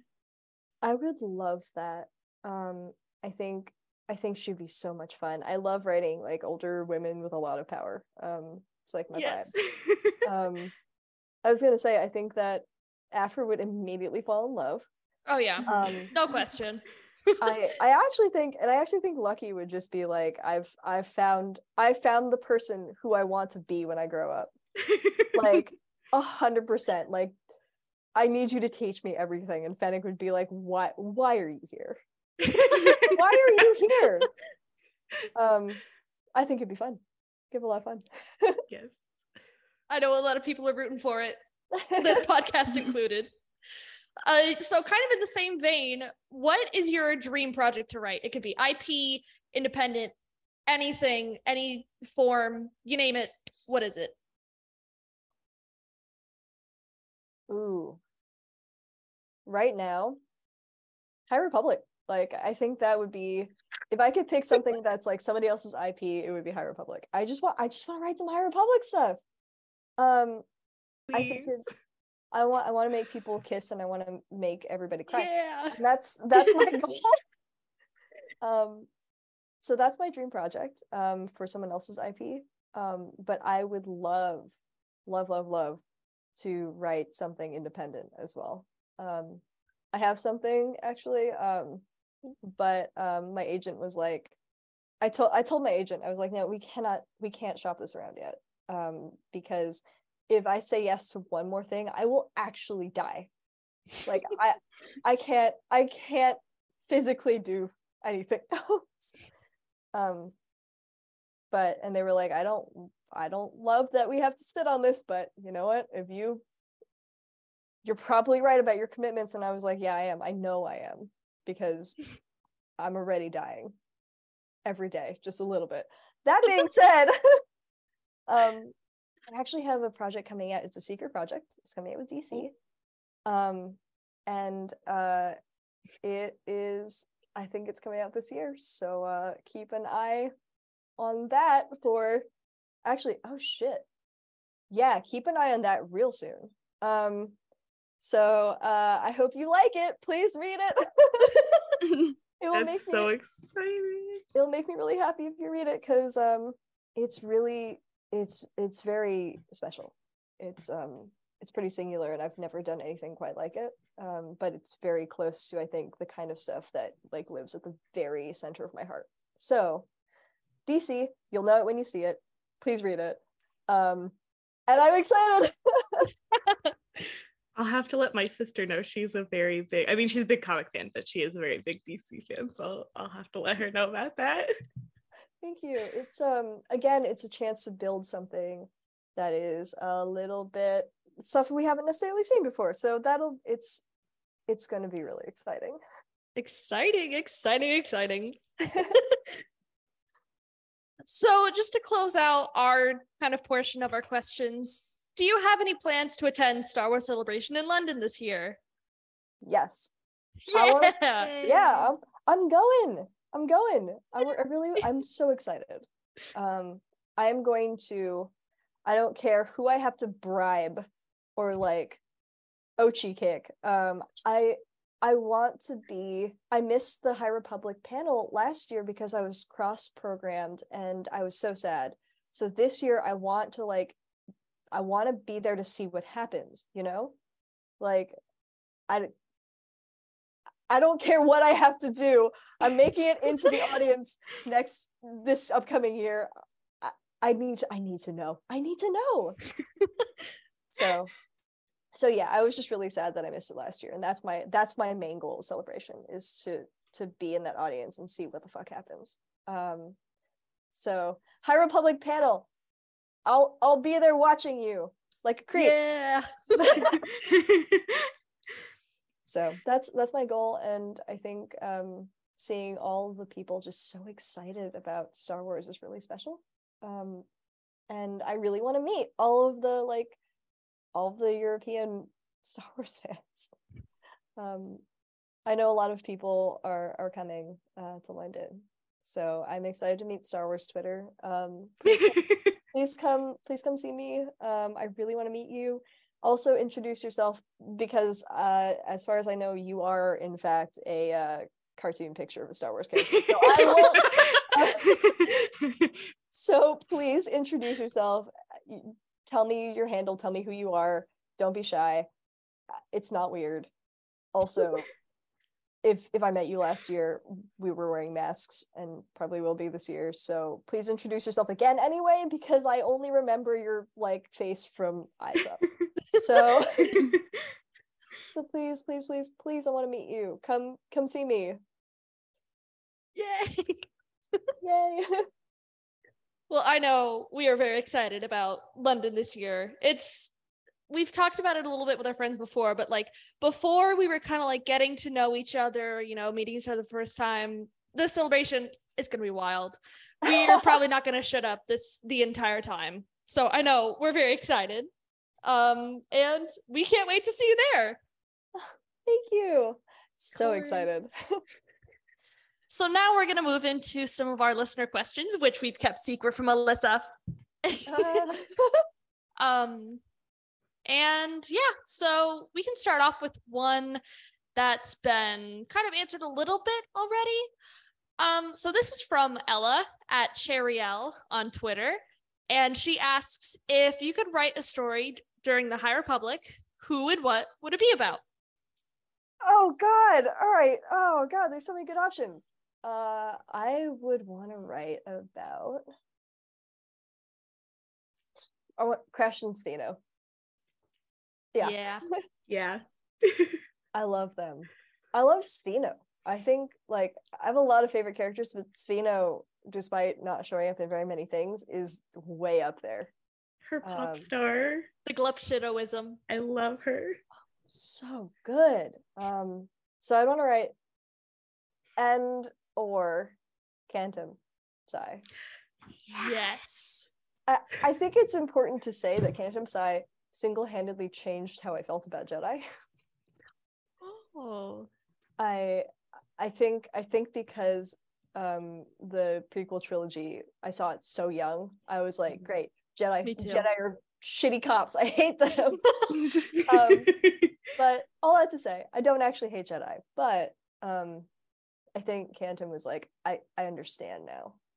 I understand why people care about Jedi, and I understand now that there are so many different ways to be a Jedi, and sometimes that means walking away and then coming back. And I love that Cantum did that for their own reasons, not because of some like deep organizational obligation. So again, like I said, the only thing with writing something is you can't read it. But I think that I would love to write Cantum, and I'd love to write Spheno. So that's my two. So this next question comes from Shazil, who asks, at Arizi Aralani, who asks, Star Wars has always been centered around the Jedi and the Sith as the most powerful beings in the galaxy. How did it feel to create a new sect of individuals, the Ascendant, that rivaled Force users in power? And how did you draw the line between being impressive and overpowered in terms of their technology and abilities? Oh, this is a great question. So when I was pitching the arc where we meet the Ascendant and get really into that stuff, I was like, could they actually like could it just be like Sith stuff? And Lucasfilm was like, what if we tried something that was like, you still do like dark Force stuff, but maybe not Sith? So I was like, okay, not Sith. What about knockoff Sith? And then I was like, what are the different ways that you could be a knockoff Sith? And I thought about it. I was like, well, what about stage magic, right? What about practical effects? So figuring out how you like Dollar Tree Sith, like that was fun. So Ko's got the magnets and the whip and all that fun stuff. It's essentially like it's like my deep admiration for cosplayers meets like essentially a college robotics club operating at the highest level. They get the most funding. Yeah. With the dash of like mischief and evil in it. Yeah. Yeah. So I was gonna say I shouldn't say too much about this because you're gonna see some stuff in the next issue of Aphra I'm very excited about. But for me it was like I actually went and like looked. I was like, what are some Jedi and Sith powers? And I spent like weeks trying to figure out like what exactly the Force did before I realized it doesn't really matter, because everyone's making things up, right? Like it's not real. So figuring out what I wanted to do specifically and then seeing what I could do to make those specific things happen is sort of at the core of the whole thing with the Ascendant. And there's a lot also about like what do we actually know about the things that happened once upon a time, and with records that have been lost, everything's supposition at this point. So we see a lot of that in the Ascendant arc as well, where we only like Aphra only knows a little bit versus what we actually find out about them. So fun stuff. Yeah, I hope that answered that question, because the big thing is, I mean, you do what you want and trust yourself to balance it and then find ways to make that happen. Yeah. So our next question is from Cam at Cam and Film, who asks, as a writer myself, I was wondering how it was you got into a career in writing and subsequently comics writing. How does the process work, and how different is writing comics to writing a book? Ooh, okay. Let's answer that in reverse. It's very different. And I think it goes back to the collaborative nature that I talked about before. When you're writing a book, it's just you and the book, and that's it for the longest time. And the process is super long. And then when your editor, your agent will get involved. Maybe not as much your agent in terms of editorial work, unless they are specifically like, that's a specific thing that they like to do. But you're building this thing that is just so big, and it's a very like solo endeavor, whereas comics, for me, it's a lot of pitching. It feels very live, like a live process, where I'll be like, here's my outline, and like, here's my pitch for this arc, and as soon as it's submitted, it's like, write the script really fast, and each script is it's 20 comic pages, which for me usually ends up being about 40 pages of work. And I would say each page takes me minimum about an hour to figure out. So 2 issues of Aphra would be like a full week's worth of work, I think. And that's with no breaks. And if I have everything together. But that's way faster still than writing a whole book. There are some similarities, in the sense that you want to know how things like start, how they end, and also leave room for experimentation and things just sort of happening as you work through it. But I think writing a book is really, really hard. So is writing comics. They're just 2 different flavors of difficult. So I have a lot of respect for anybody who writes novels. I've done it a couple times before for different things, but like it's really, it is not my strength, and that's okay. As for how I got into writing, I've always loved writing. I think I started reading really early, and I started writing really early just because I had so much story stuff. I just wanted to play with it. And I think growing up, I was like, I would go to Barnes and Noble and I'd be like, someday I want to be able to look at that shelf and be like, I wrote that book. So I was kind of like, I will get a normal ass job. I'm gonna be a surgeon. And then in my spare time, my extremely excessive spare time as a surgeon, I'm gonna write books. And it didn't work out like that. So I don't know, it all sort of came together extremely chaotically. I started writing short fiction in college slash right after college. That's when all of my short fictions started getting attention. And then I was trying to figure out what I wanted to do with my life. I actually wanted to be an editor for a hot minute. And I ended up applying to grad school because my parents were pressuring me to, and like life was like on fire at the time. I got my MFA in creative writing, again, basically by accident.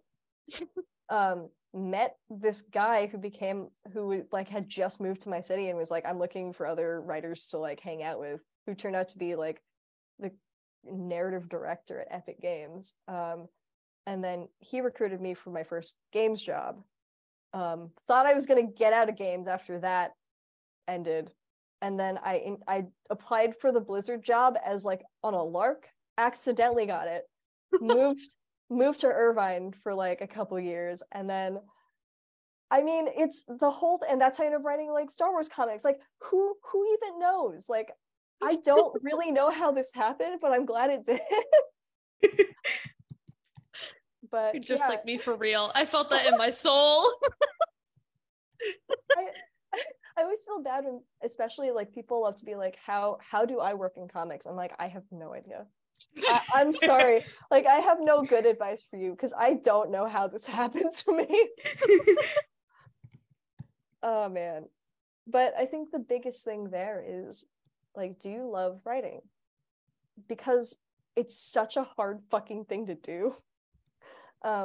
Which is why I love it. And if you love it, just keep chasing it. And I think that's the only way you get there, is you just keep going. You can't do it for other people, right? Like, ultimately, if you are writing to like impress your parents, or if you're writing because you want people to love you, there's so many easier ways to do it than writing. But if you want to be like, I was published, like, again, there's so many easier ways to do this than trying to write professionally. But if you are doing it because you're like, I'm fucking obsessed with story and I want to get my hands in it, and it's the only, like, this is probably very bad advice, you're like, this is the only thing I care about, then think about that and be flexible and see what fucking happens, you know. But always keep chasing your craft. That was a lot, sorry. It's okay. So the next question is from Georgia at Keen Create on Twitter. And she asks, what is your process writing characters who have already been established? And then she says, thank you for Queer Domina. Yes, I agree. That changed my life. Thank you. Yeah, I knew as soon as she was on the page, I was like, oh my god, Aphra's gonna have a heart attack. Like, she's absolutely. I'm just okay. Side note. So this ties into my actual answer, which is that when I'm writing pre-established characters, I do a shit ton of research. Again, one of my favorite parts of this, when I was writing Iron Fist, I like to do a lot of research in very short amounts of time, so I remember it all. But I read like 2,500 pages of Iron Fist in like 2 days or something like that. I just like brain downloaded all of Iron Fist. And then I made a chart and I was like, okay, here's the title of like the book I just read. Here's who wrote it. Here's what I liked about it. Here's why I thought it worked. Here's what I didn't like. Here's why I thought it didn't work. And then I just went through and I did that for like everything that I read. And by the time I had made my way through, I was like, okay, everybody writes characters differently. Here are the pieces that I liked. And by then I'm like, here's how I want to write that character. So that's how I do it. I read, I think, all of Aphra Volume 1. I think Sai was still writing the last couple issues, but I read all of that in one go, in like a day or something like that. Oh my god.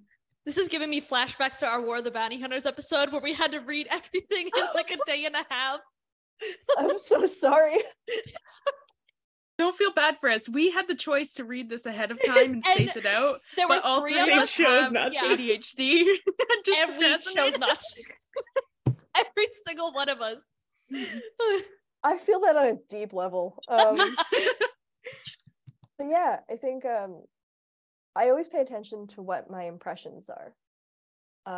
So if I get a vibe from a character, I'm like, the fact that my brain pointed that out, that's important. So I guess the TLDR there is I read a shit ton in as short amount of time as possible. I take notes, I compare my notes, and then I build from there.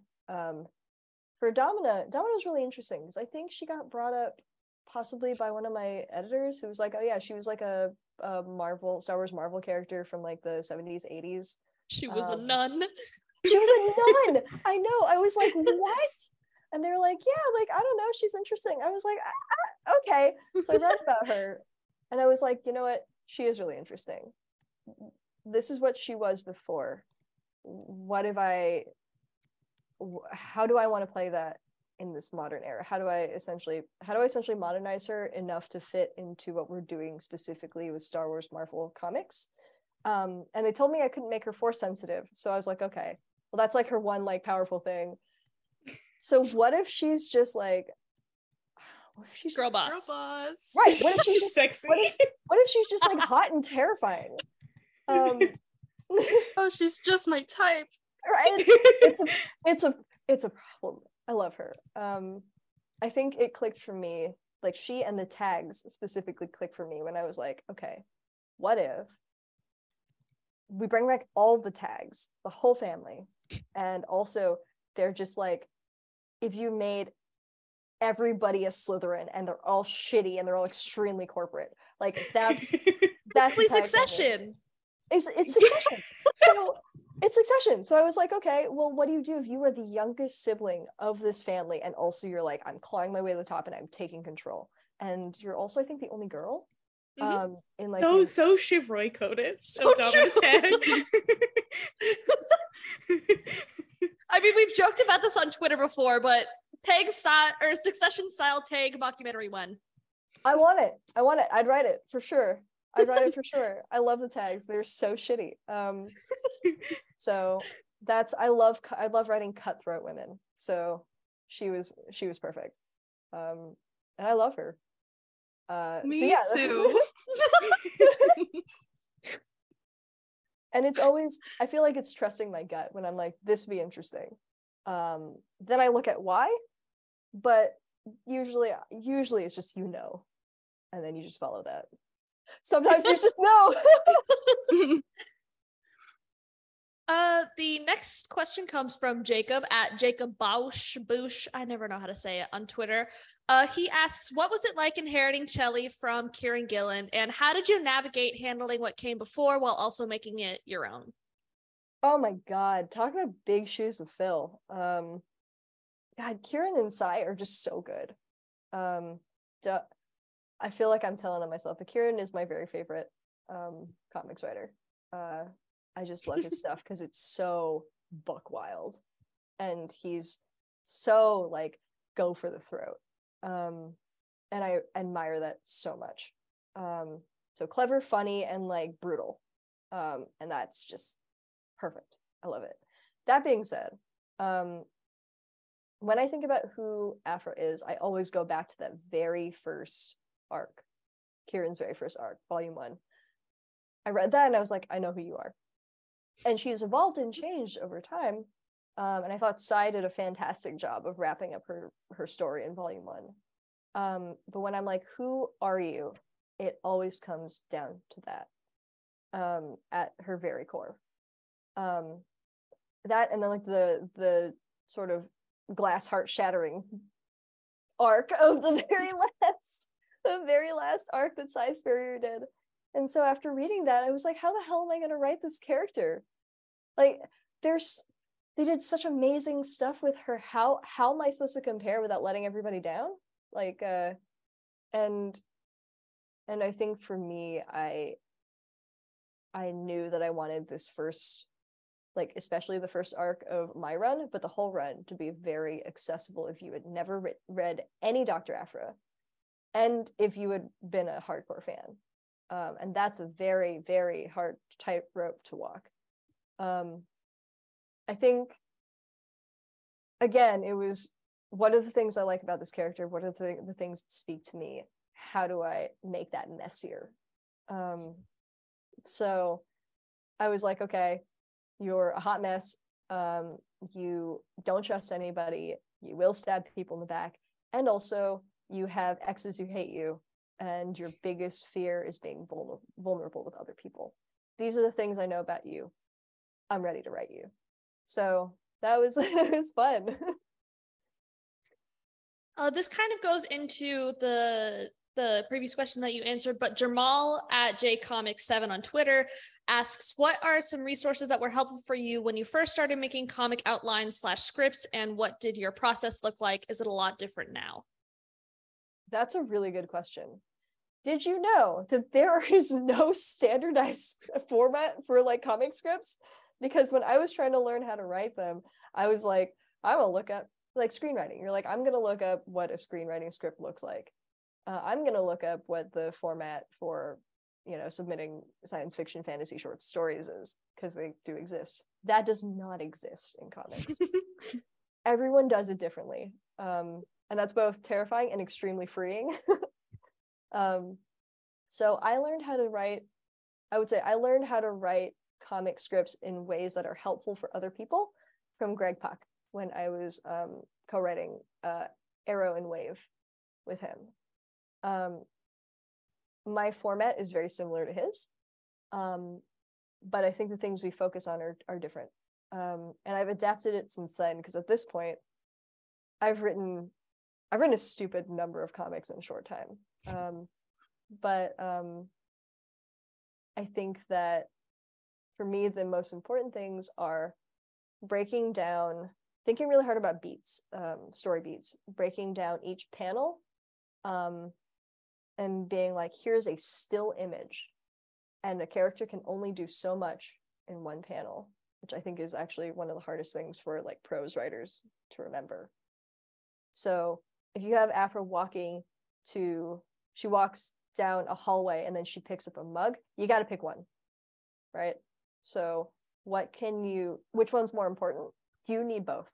And what can you lose? And just like sort of infer, right? So if you have her and Sana talking, and then she walks down the hallway and then she picks up a mug, can you just have her and Sana talking, and then the next panel, she's now down the hallway picking up the mug and looking back at Sana. So we see we see her essentially transposed from place to place, but we can infer the motion. So that's a very like technical answer. But I also think the other thing that I found really helpful is numbering dialogue lines. So when you have to adjust, you can get notes and be like, line number 2, like panel 1, line 4, let's adjust to this. And also it helps your letterer, who has to figure out where the fuck all your text is going. So the biggest thing that really helped me was reading other people's scripts. And again, like I do with like the character process, being like, here are the things I like, here's what I would throw out if I was doing it. I have a hard time reading scripts that are really chunky. So like, I think size scripts are very like cinematic and very specific, which I love. But they read a lot more like screenplays. Greg's, I think Greg actually comes out of film writing too, but his scripts are very pared down and leave a lot of room for interpretation for the artists. And both are good, they're just different. I'd like to think mine definitely hews a little closer to Greg's, but if it's specific, I'm gonna tell you exactly what I need. So, yeah. Yeah, I really like that answer. And I didn't know how like different each person's style was, that there wasn't like one specific style of writing for like screenwriting or something like that. That was really interesting to learn. So this question comes from Jay at Jay and Aria. And he asks, what was it like to bring 000 and BT back into Aphra? And second, if you could have any character make a cameo in your Aphra series, who would it be? Bringing back Trip and BT was fun. Just like Tolvin, I wanted to wait a bit to bring them back, because we're like launching into like basically the second chapter of like Aphra's life. I didn't want it. You have such interesting dynamic characters who have big history with Aphra, and the last thing I wanted was for that to sort of eclipse all the new stuff that we were doing. So I wanted to wait until we were a little bit more established and bring them in as side characters who can, you know, make what we're doing really pop, you know? I love Trip and BT. I think the thing that actually made them click for me was listening to the Aphra audiobook, the one by Sarah Kuhn, because I heard Trip's voice and I was like, I know who you are now. So when I write him, I hear that guy's voice in my head. And I love him. I think he's fun. And BT is just fun because, I mean, so tiny. Murder droid. Yeah, exactly. I mean, I think that, again, there's such strong presences that I was like, it's like it's like adding oyster sauce to something. You want to give the right Yeah. amount because it's so intense. And I'm just glad I got to write them. It was fun. If I could have a cameo of anyone, this is so hard.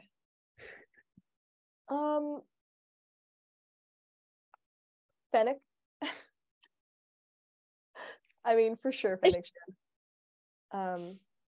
I think Luke would be challenging. I think it'd be fun to see him like bump into Aphra again. Yeah. God, yeah, no, I think those are my answers. For sure. Yeah. So just to kind of prep you a little bit, these next two questions may be a little bit heavy. So if you want, you can, step away from them if you need to. But Matthew Clemente at MattETCG on Twitter asks, when going through mental health problems, how do you muster up the motivation to keep on writing, even when you want to write either for fun or professionally? That's a really good question.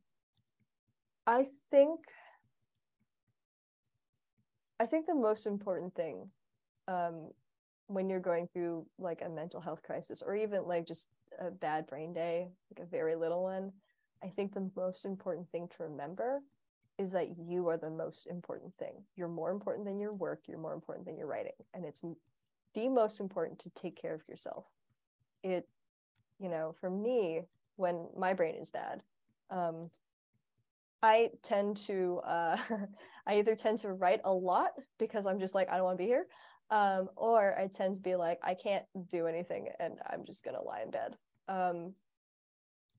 I also tend to shut myself off from people, so but sometimes that is what I need and sometimes it's not. And I think that when you are having trouble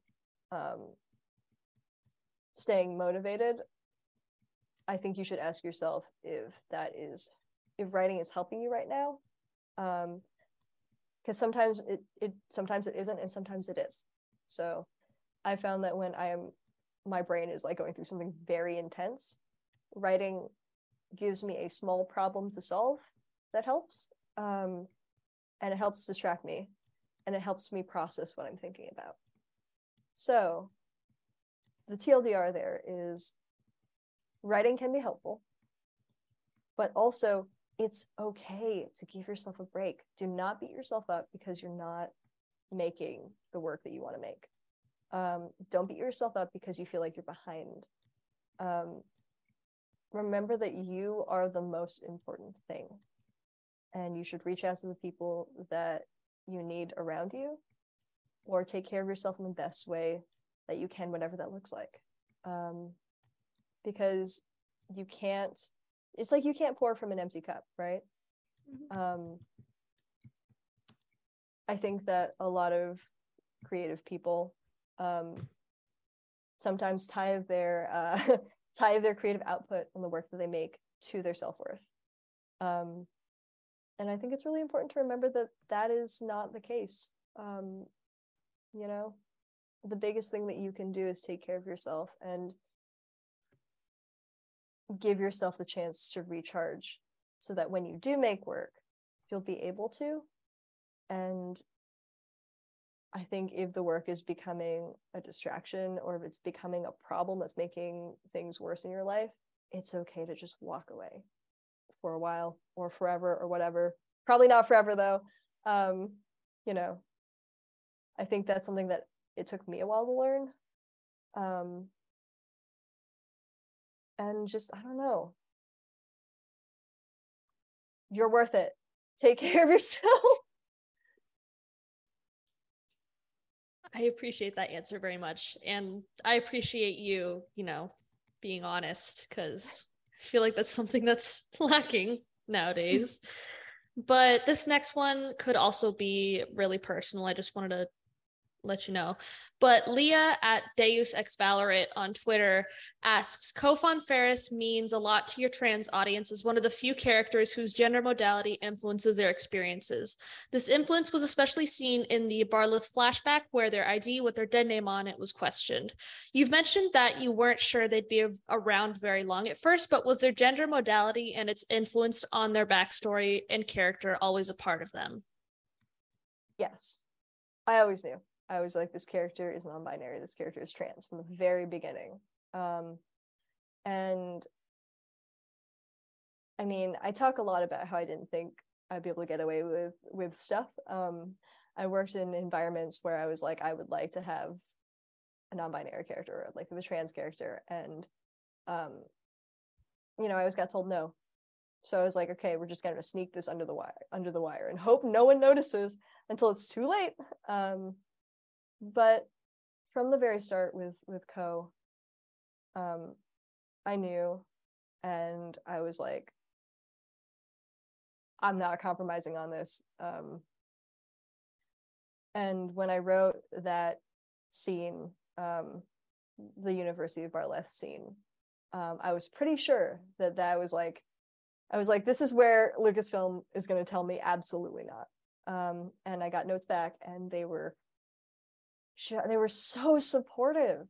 And I think that's when I knew that I was like, I'm writing something that, like, I feel like I can finally actually pour myself into and feel safe doing so. That's when I knew I was like, this is something special. So the short answer is yes, I always knew. And it was really important for me to have a character who was explicitly trans, and we weren't beating around the bush about it, and who's like a real, like, complex character. That's something I would have wanted to see. And sometimes if no one's making you food, you got to make your own food. And it means a lot to me that so many other people have really come to embrace Ko, and that it's made people feel seen. So that's special. Thank you. I know Leah's really going to like that answer, because I know she really feels and relates to Ko a lot. So just stepping away from more of the heavier topics, Claire from Claire Crees on Twitter and Fulcrum Transmissions asks, was there one particular character in this Aphra run that was more difficult to write / find the right headspace for?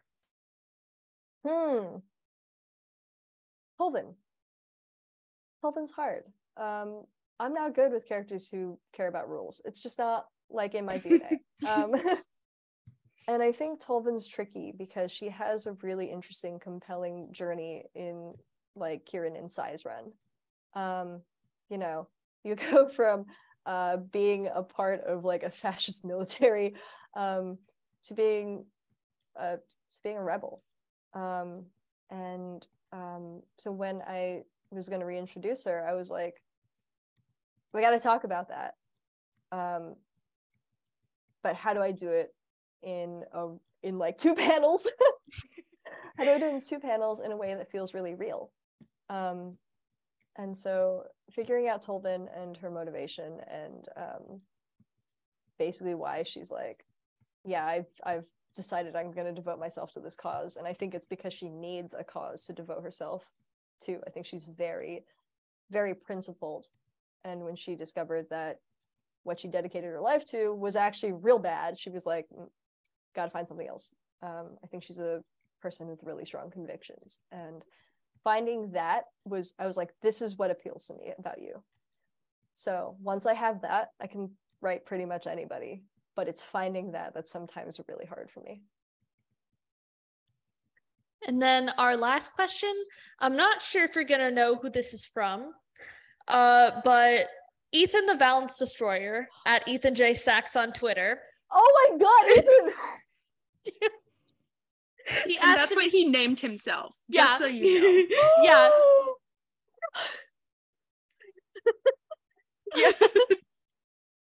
So Ethan the Balance Destroyer asks, what should be Aphra's theme song or the song you listen to when writing the series? And then he says, tell them they are awesome. I'm gonna cry. I love you, Ethan. You're the best. Ethan is a sweetie. He's such a nice person. God. Okay. So fun facts. Every issue has a different theme song. And it's a song that I listen to when I'm writing it.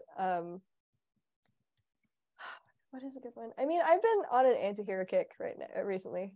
It's a very, very good one. And I think that is a great. That's probably the. Oh! Yeah. Miss Swift's right here. Yes. Oh, yes, absolutely. We're a Swiftie podcast minus Hayden. We are. I'm also a Swiftie. I think let me think. I think Antihero is probably the theme song for issue 30. I mean, I think I have actually 2 playlists. I'm still working on my second one. But they're basically just like sad sapphic songs. So I don't know. I think right now it's Antihero. For 31, I would say it's like my playlist is basically like a little bit of Taylor Swift, Zelita, Fletcher, and water parks for your for your sad fuckboy energy, which I think Aphra embodies. So, I feel like so true. Austin and Aphra are actually so similar. When do you think about it? Very similar. Wait, here's my question. Is Aphra a Hey Mama's lesbian? That's a good question. Oh my god, so I actually don't know because I need to look that up. So I can't believe I'm the one who's introducing you to the concept of a Hey Mama's lesbian. I can't believe I'm looking this up right now. Yes.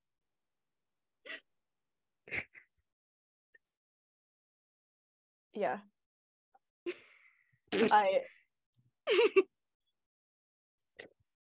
Oh god, yeah. Oh my god, yeah, 100%. Oh no, baby, what a ooh. Yeah, 100%. No, I mean that's why that's why Zelita and Fletcher feature pretty prominently, and also like I said, Austin Knight, like yeah, 100%. Yeah. Ah man, there's I think Waterpark's Funeral Grey is for me that's a Cohen-Detta song, so for sure. God, I'm sorry, Ethan, I'm gonna plague you with my song recommendations now, so hope you're ready. Too bad for you. Well, that's all the listener questions we have for you. We do have Kessel Run Book Club, which we can kind of just glance over for the comics for the past couple weeks because we haven't recorded since then. But I think the 3 that came out were Aphra 28, Sana Stars 1, and The Blade number 2, which I think we should start off with Aphra 28. What an issue. What an issue. It was, yeah. Mm-hmm. Round of applause.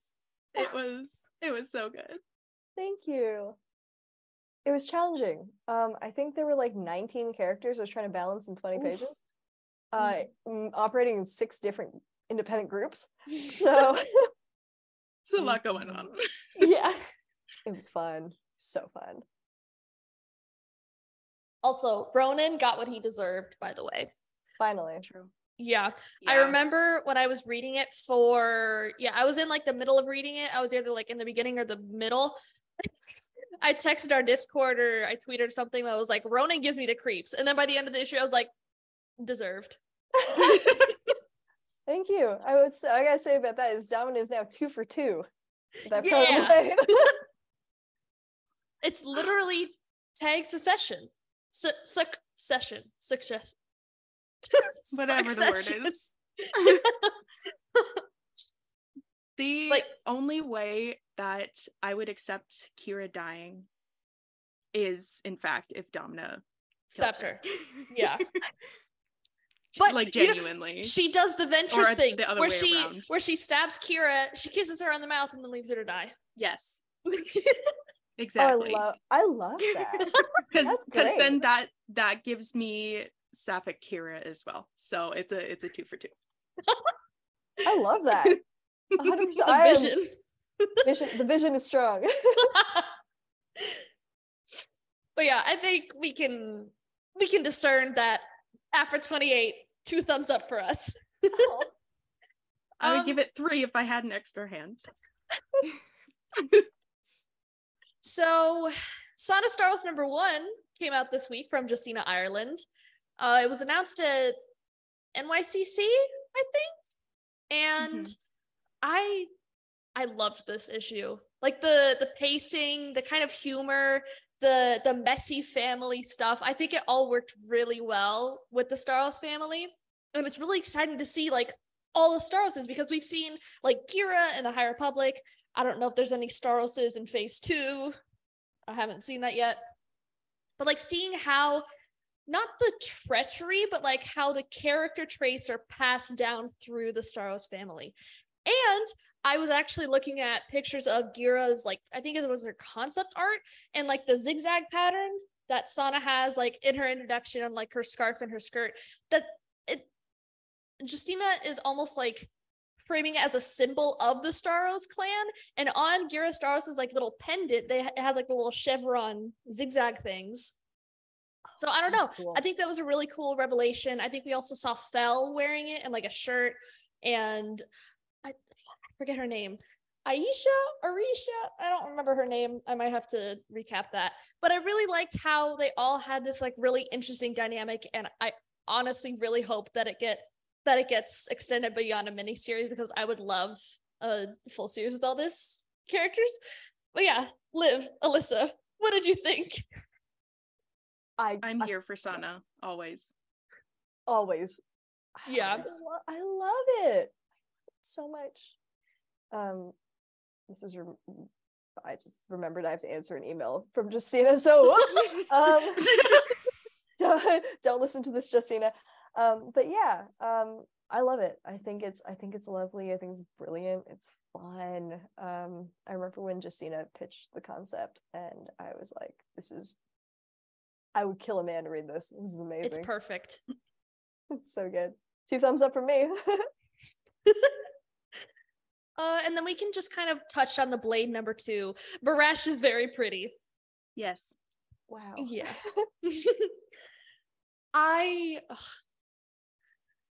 Barash and Porter. Smash.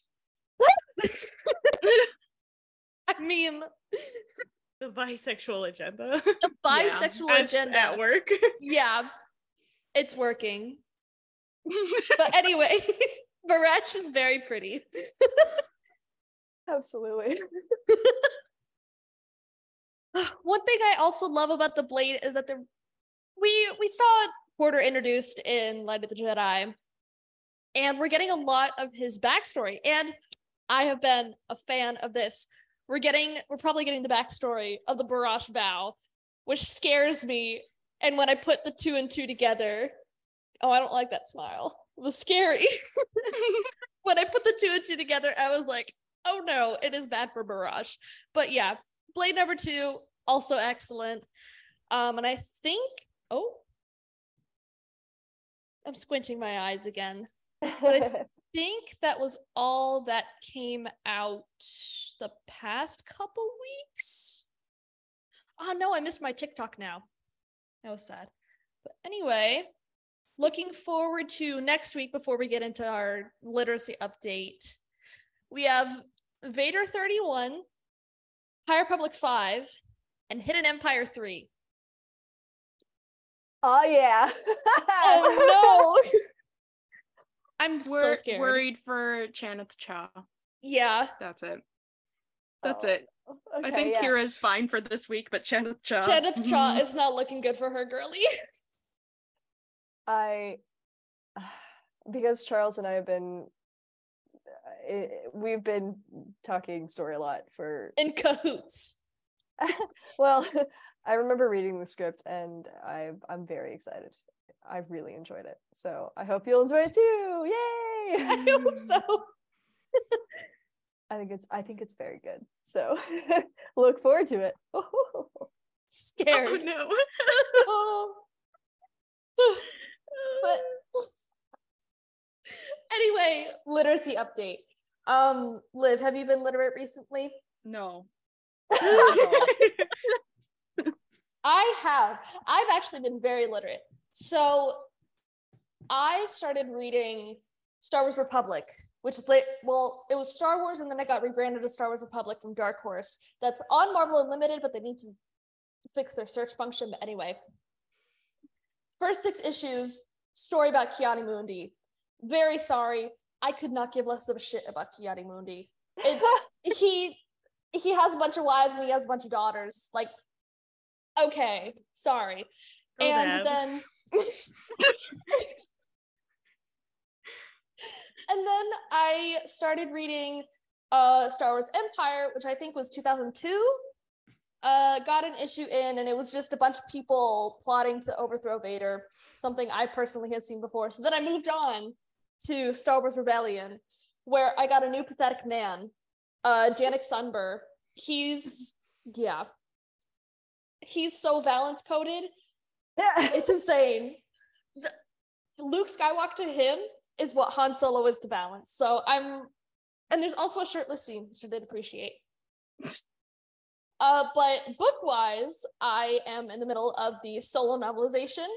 I just got to the part when Han reunites with Kira. There were some tears last night. That Murray Lafferty, I am in your walls. But Emily, how has your literacy been faring? It's pretty good. I finished the second book in that F1 romance series that I'm reading. It was way better than the first one. I liked the characters much better. Still don't know shit about F1, but I just like my family is really into F1, so I thought it would be funny if I read the F1 romance books and I just asked my sister questions about who do you think this driver is based on, or like what does it mean, like what do you think this team is? You'll have to hit me up with the titles of those books because I just need to know. I need to know. And then I was gonna read Thrawn Treason and I got like 15 pages in, but then things happened and I decided that was too much for me now. So instead I'm reading Because of Miss Bridgerton, which is the prequel series to the Bridgerton novels, which I read all last year. It's good so far. It's fun. I like Julia Quinn's writing style quite a bit. But yeah, I've probably, so this is only 4 books, so I probably will also finish this series this year, but I feel it may be a historical romance kick coming on from me. So Alyssa, how has your literacy been faring? We like to ask our guests what they've been reading. I would say so. I sound so bad. I was like, I've been so busy, like just writing all this stuff that I have not had a ton of time to read. That being said, I did actually just smash my way through Midnight Horizon yet again, because which is why I was thinking about Crash and Steno. But it's really good. And I'm impressed because I think Daniel wrote it in like 17 days or some shit, which is crazy. Wow. I know. It's one of my favorite Star Wars books. It's so good. It's really the character work is just incredible. Yeah. There's that scene where I think Descaro just got super duper murdered and Crash is like staring at his body and she's just like completely in shock, and then she hears like Svino's voice, and there's a bit that's sort of like she just wants to curl up in that voice, you know, forever, and I was like, they're in love. When are they getting married? Oh my god. Kiss on the mouth. Kiss on Kiss the mouth. on the mouth. Corellian royalty, in my opinion. No, I just said I love it. I just love it so much. And I can make jokes about it too because I finally read it after months of nagging. I read it, and now Belle can't throw me in the Tams anymore. But anyway, thank you so much to Alyssa for coming on our podcast. We loved talking with you and talking about our silly little guys and, you know, just chatting. Thank you for having me. Yeah, thank you for coming on. You can follow us on our social medias, which will again be in the description.